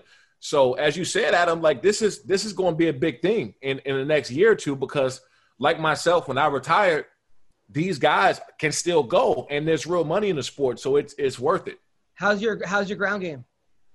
That I just this past year, been taking it seriously. Out of all my time, I've trained, a lot of grappling stuff and a lot of Muay Thai, a lot of boxing, different forms. But this past year, actually, this coming March will be a full year that I've been doing it consistently, 3-4 days a week while I'm on the ground. You're going to be a monster, dude. I still want to – I know you called out Batista, right? Yeah, but you know what? And I would have loved to fight Dave Bautista, but the problem is, he's obviously shooting film. He's making a lot of money doing that. And then, I don't know if he has an appetite to do it anymore.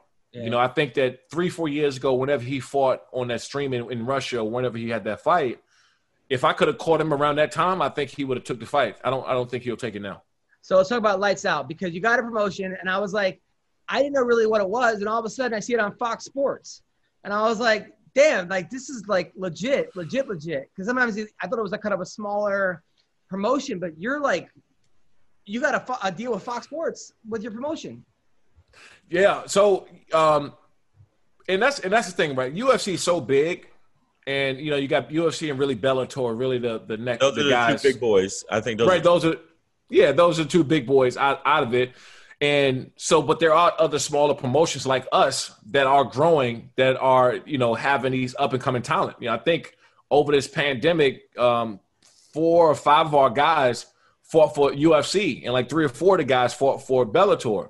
Wow. So we are the talent. We are where guys start out at, and we looking to grow. And fortunately, because I was at Fox Sports on the football side doing the broadcasting, they had just lost the UFC, and UFC went over to ESPN. So I went up and I pitched them on what we did with Lights Out, and they loved it. They gave us a shot, and the viewership, man, we skyrocketed. The numbers were crazy.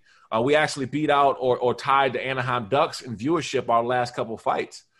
So for us starting out and for what we're trying to build and having these athletes transition from their, we got rugby players that's coming over here soon.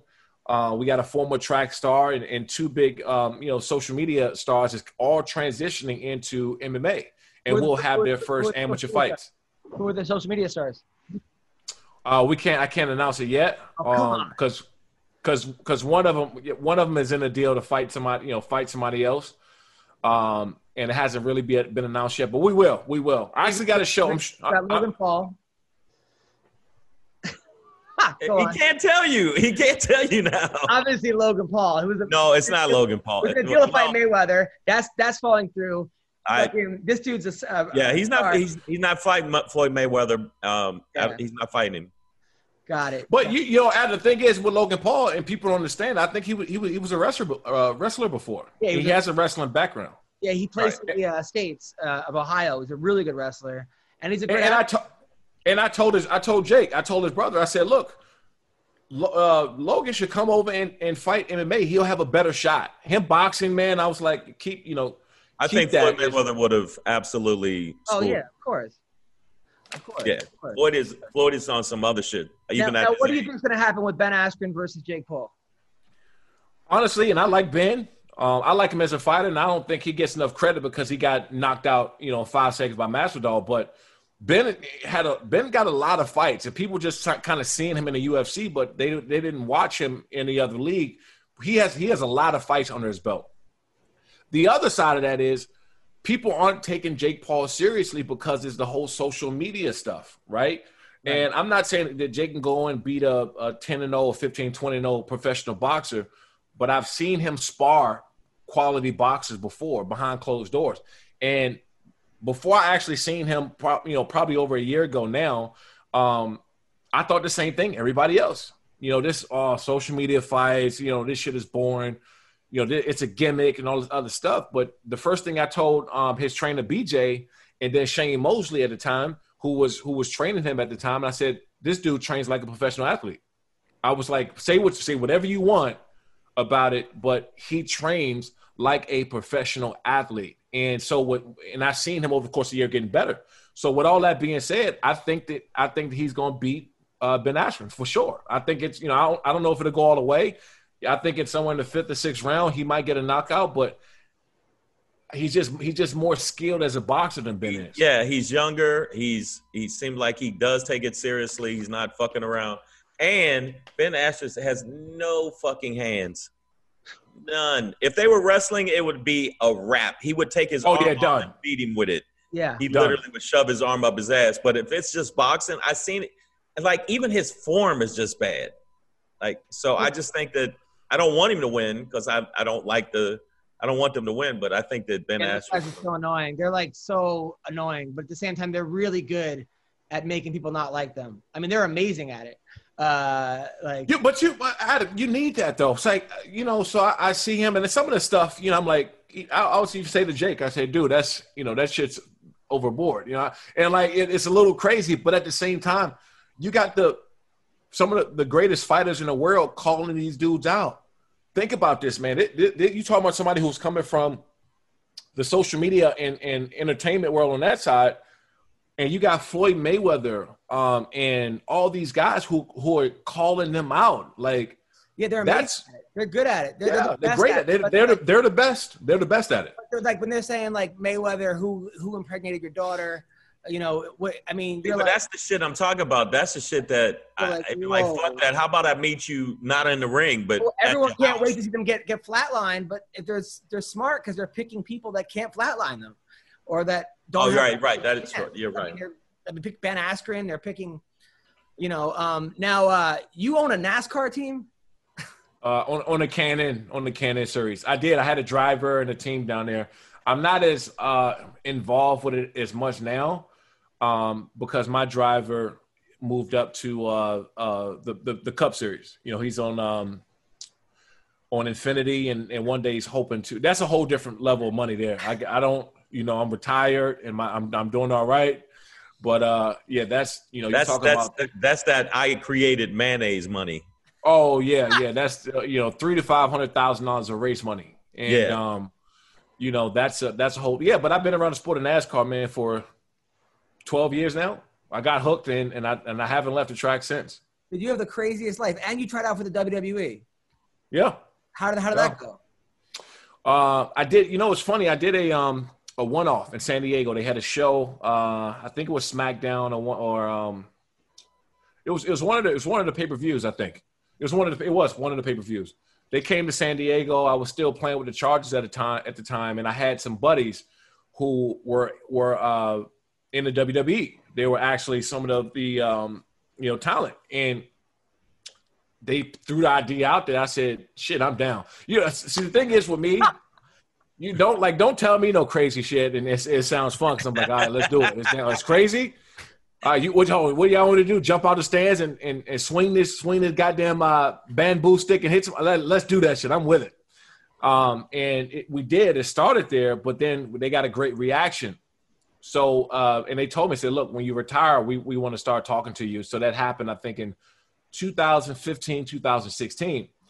I went over to start hosting some stuff for WWE Network. The WWE Network had just launched. I forgot which year it was, 16, 17 or something like that. So I was going over there, but I was also training some at the WWE facility in Orlando, which is the Performance Center, which is crazy. I mean, it's insane down there.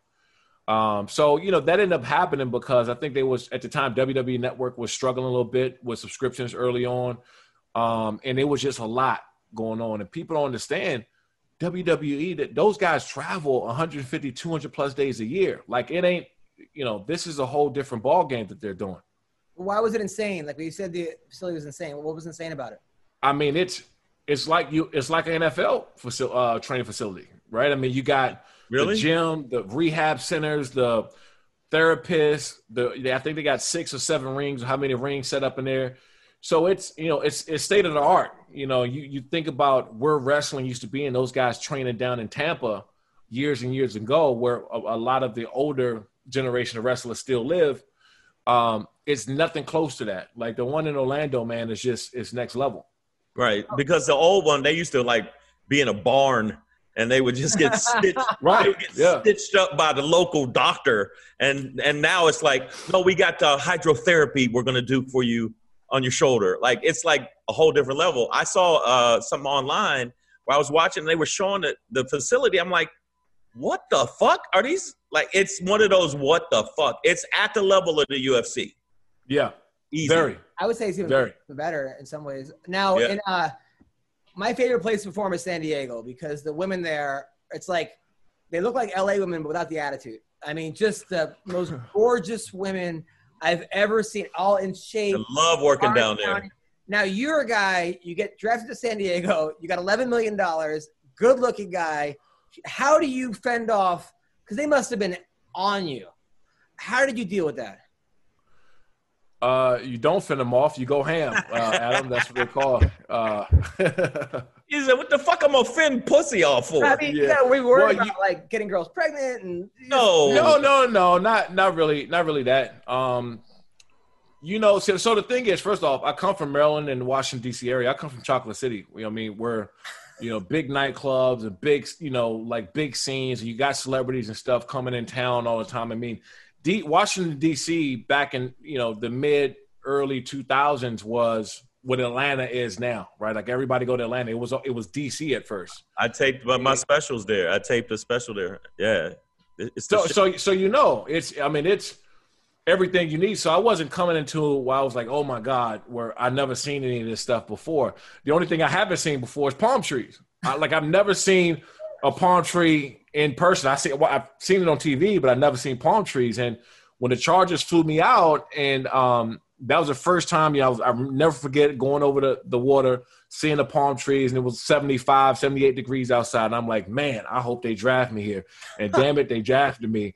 And I'll tell anybody, San Diego is the best kept secret in the country, in my opinion. Like as far as living, weather, like you said, good looking people, just the whole nine is nice. There's a good military presence. So the guys, great military presence, absolutely. So but I'm saying, it must have been threesomes galore and just women just trying to. I mean, there's no. The people say to you, hey, listen, just. We have a game coming up on Sunday. Try not to fuck every chick. End it by Thursday. We need you to hit people. Yeah, you had your day cut off. You had wait a minute. You had a vagina cut off day. So listen, okay, this is the thing, man. You need your legs. All right, I wasn't. I wasn't playing when it came to football. I wasn't playing around. Like I would never. No sex night before the games, none of that stuff, like the day before. Like I was always in tune when it came to that, So, but when I got drafted, I was at the time I was the youngest drafted NFL player, or one of two or something like that at the time. So for that part of it, and like I said, I had older brothers and guys who was in the NFL. So that wasn't I wasn't coming into a lifestyle that I haven't seen. Right.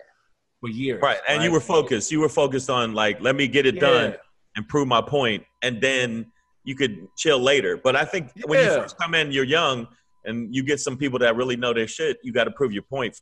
And then after that, you go, I'm fucking everybody. No. Yeah. You got to wait. No, look, you try to have as much fun as you can. But it was a different time. Like when I came into the league, it wasn't the camera phone, the record, it was none of that stuff in 2005. I don't think that got big until the late 2000s, early 2010, 12. Huh? You lucked out. So you missed. Yeah, you lucked out. So yeah, because all that stuff now is just corny to me. You try to be fun and nice and surround yourself with people. And I love being around people. That's one of I just always love being around people. And then, if you at the point where you can't even have fun because somebody's trying to whip out a camera phone or doing this, like all that stuff to me is corny. Yeah, it's mad corny. Trust me. It's super corny. I think that from what I've seen and I knew you were coming on the show, I was looking at a lot of stuff. It just seemed like the way you played, you kind of had to be in your zone to focus on that. And the way you played. So I couldn't see, I'm this first time obviously time talking to you, but I'm saying I just see from the footage and everything I saw, you just seem like this, like, yo, I got to get this shit done. I got to rock these motherfuckers right now. I can't think about that shit right now. So, I don't know. That's the impression I got from you. Yeah, look, if you know how to balance and you keep your priorities straight. Like for one, I've always loved the gym, right? I'm in the gym even still today. I'm 5-6 days a week. I'm in a gym, and so back then I was even more in love with the gym because I can actually lift weights. Now you got a little back or a little knee, so you got to taper off all the stuff that I want to do and find other ways to work out. Back then I was just a young bull. And I'll go work out twice a day and bang 400 pounds on the bench and bang 500 to 600 pounds on the squat.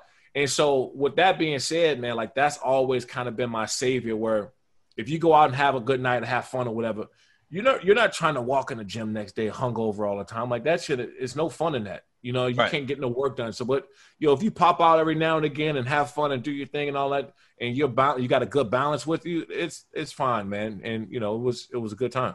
I appreciate the honesty. Now, final question, Nate Robinson, right? What went wrong? Because it looked like what went wrong. He ran into it looked like a guy who did zero sparring. A guy that like hit mitts really well, hit the bag really well, but they weren't giving him real looks because when he got in there, either the lights got to him or he pumped himself up way too much, and then it was like he couldn't come down. But and then he was like, it was his natural instinct of like, I'm gonna wrestle with my big brother and hold him, and then get knocked out. Listen, for one, it take a lot of, and I know the memes and everybody's kind of kicking while he was down, and it was one of the biggest memes.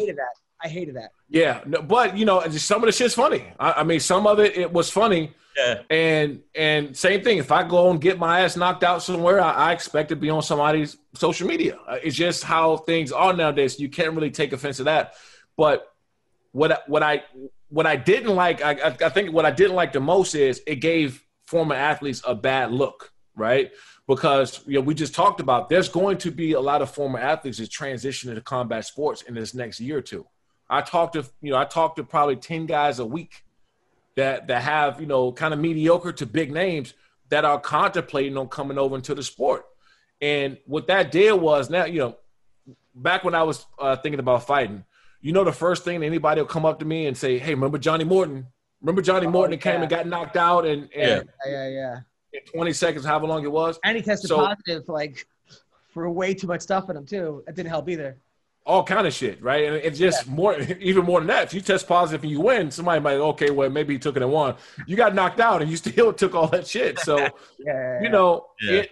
for me, it gave guys a bad look because now every professional athlete that's looking to transition over, they're going to be associated with Nate getting knocked out. And it's not going to be of the same respect level as somebody that's going to take it serious. And you're right, Adam, he didn't spar. From what I'm hearing, he didn't really spar at all. And I'm like, that's the number one that you have to do because you need live action. Those hitting those pads and all that shit look good, but you need timing, you need to, reaction, you need to tire yourself out and learn how to get out of situations and those things, which you can tell he did not. All you do is spar. I mean, for him, it's like no basic combo and spar because you don't need to know a fucking 12-punch combo. You're in there, just basic combo and know what it's like because now I have a lot of guys, Sean, like a guy like Isaac Valley Flag, the guy that we had on last week didn't get signed for the PFL. He came in second place. Alec, he didn't get signed. A lot of guys, Brian Caraway, ex-UFC guys are coming to me. They're saying, Adam, hey man, I'm trying to get signed. Anyone, could I send them to you? Yeah, absolutely. I mean, we won't have the big budgets like UFC do, but we got a great platform with Fox Sports, and we have it just show you what these other leagues, what they're doing with our fighters, right? If we didn't have a quality league, they wouldn't be coming after and getting our fighters. And we also offer guys a platform. We understand what the game is. We understand who the big dogs in town. And for me, I guess because I've been a former athlete, I got this. No, I'm not competing with anybody. I do what I do best and do what we do best over there, lights out. But at the same time, man, we're looking to build something different. There's always a place in the market where you got people that want to see new and creative and fresh things. And that's what we are. So yeah, we'll take those guys all day. And we're looking to get started back up. I'm constantly having over the past 30 days, 3 or 4 meetings a week on trying to get us started back up, but Kylie is kind of up and down as far as whether they want to stay at home and it's been back and forth. Yeah. It's been back and forth. I'm going to send you like 10 guys, by the way. I got like 10 guys for you. Bring them, man. We got a place for them. I was going to say, you know what? I think that you come in with a lot more legitimacy than these other motherfuckers because if you look at it, these are ex-athletes that can make the transition because they already have the athletic skill to make the transition. And also, if you come from football, you've been busted in the face. And you, until you got what did Tyson say? Until you've been punched in the face, they also want a selfie with you. I mean, they got you. You probably got the hottest ring girls in California. But I think they're pretty good. They're pretty good, and they're nice, man. They're nice. They're really, really nice girls, and everybody had a great personality. And right. Hey, Shane, like you said, man, like, you know, football, and I'll tell anybody this, football is the most dangerous sport out of all. You know, I got rugby friends, I got friends who fight, and I always try to make the correlation of what it feels like in football to compare to how, you know, whether you get hit or whether, you know, and make that feel. Look, I played against Lorenzo Neal, right? I mean, fullback. And Lorenzo will come up and level your ass, right? I mean, you come up and they're running a power running play or something like that, and you got to go head to head with him. That's a whole body collision right there. I mean, your head is ringing, you're discombobulated. And so if you've been down that alley already, going over to combat sports, you know, a guy gets you, even in sparring some days, you know, guys are like, oh, my bad, you know, they slip a few punches on me. Or I said, look, dude, don't apologize. Listen, I did this shit for a living. You know, I mean, it don't look like it, but shit, man, you know, face-wise, I've been hit. You know, I've been hit. So there's a lot of like there's a lot of correlation and a lot of transitioning that's going to be happening in the next year or two. And I want to go out and get, you know, 5 or 6 former NFL players. I want to go out and get 5 or 6 former rugby players and guys who come from other sports, because I've been around this sport long enough and I can help them transition into MMA and also give them a shot in lights out extreme fighting. Now, do you have women too? Oh yeah, absolutely.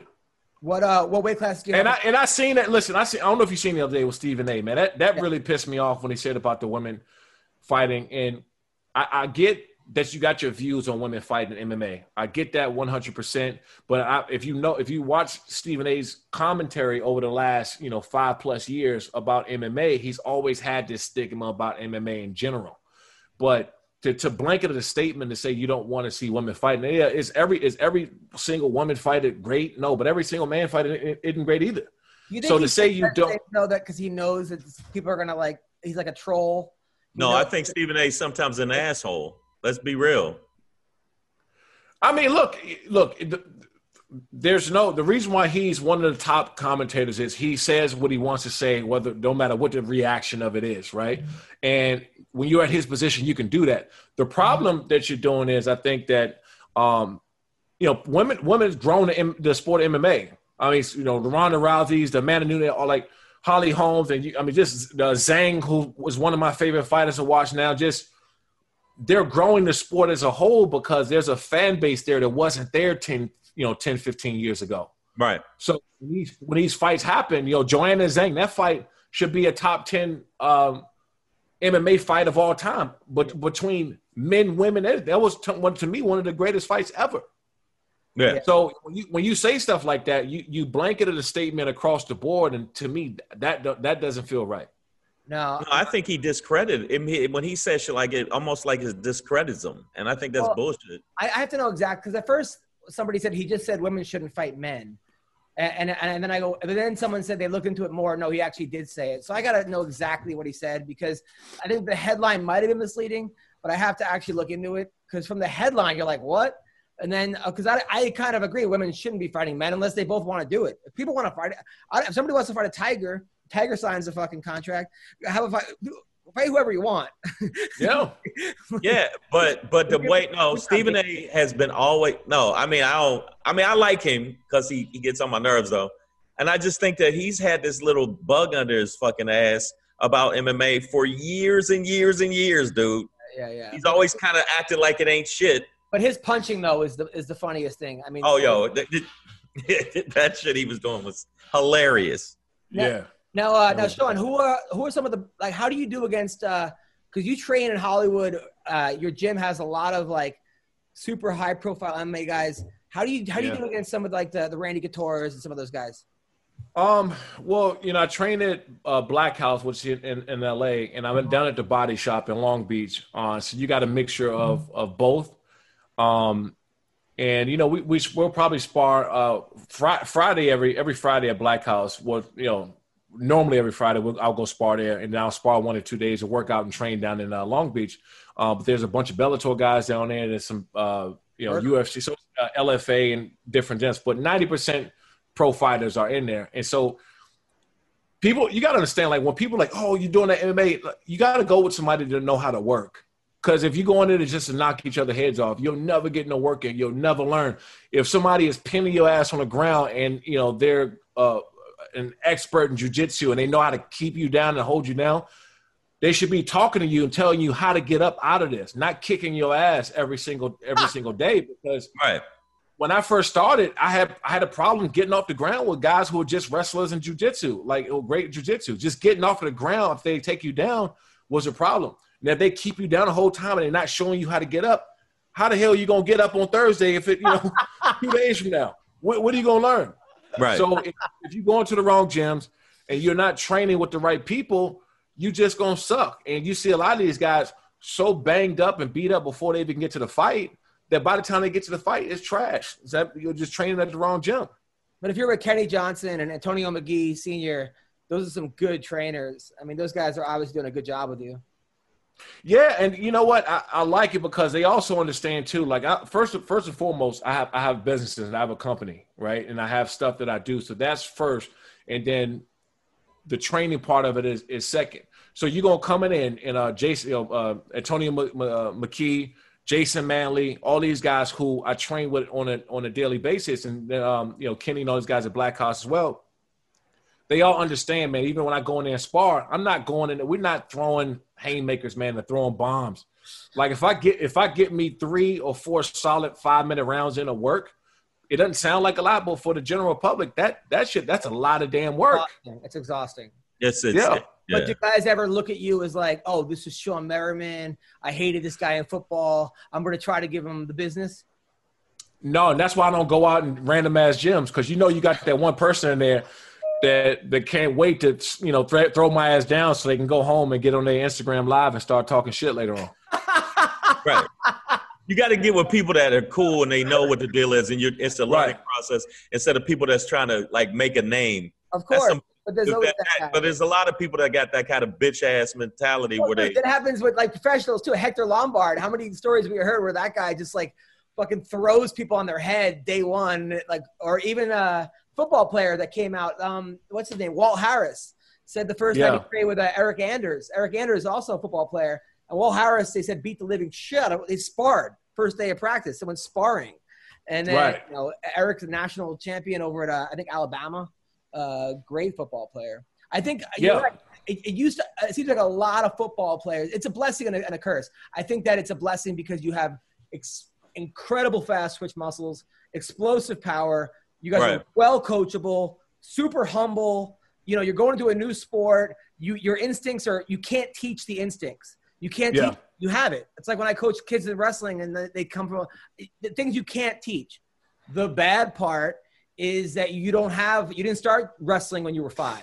You didn't start jiu-jitsu when you were 11 or 9. You didn't start Muay Thai when you were 18. So now you're playing catch up, but you have this physical strength that will get you out of a lot of problems until it won't. But Adam, don't you think that I consider football like car crashes over and over again, where you're in a car crash over and over again. So if you've already been in that mentality where you know that you get smashed in the motherfucking mouth like pow, pow over and over again. I mean, it's still a huge learning curve. I'm saying, but you already had that mentality, so I think it's. Sean, what were you saying? What were you gonna say, Sean? Yeah, so the thing is, you're gonna go in there and so if you got a football player or somebody, they're strong, athletic, they're not walking in the gym with 2 left feet, so being able to move and look fluid and all that part of it is gonna be easy. It's the little things. Learn how to step into your jab. Learn how to do, turn over your jab, little stuff like that. Or when you're on the ground, learn how to use your hips, because the first thing you want to do as a former football player, you're used to squatting and benching and like against an offensive tackle or whoever you're going against, and that's how you gas yourself out and you lose. Yeah. But if you're calm, you understand leverage, you understand how to wiggle your hips and use certain motions. It becomes second nature. And also what you just said too, guys are walking in discipline.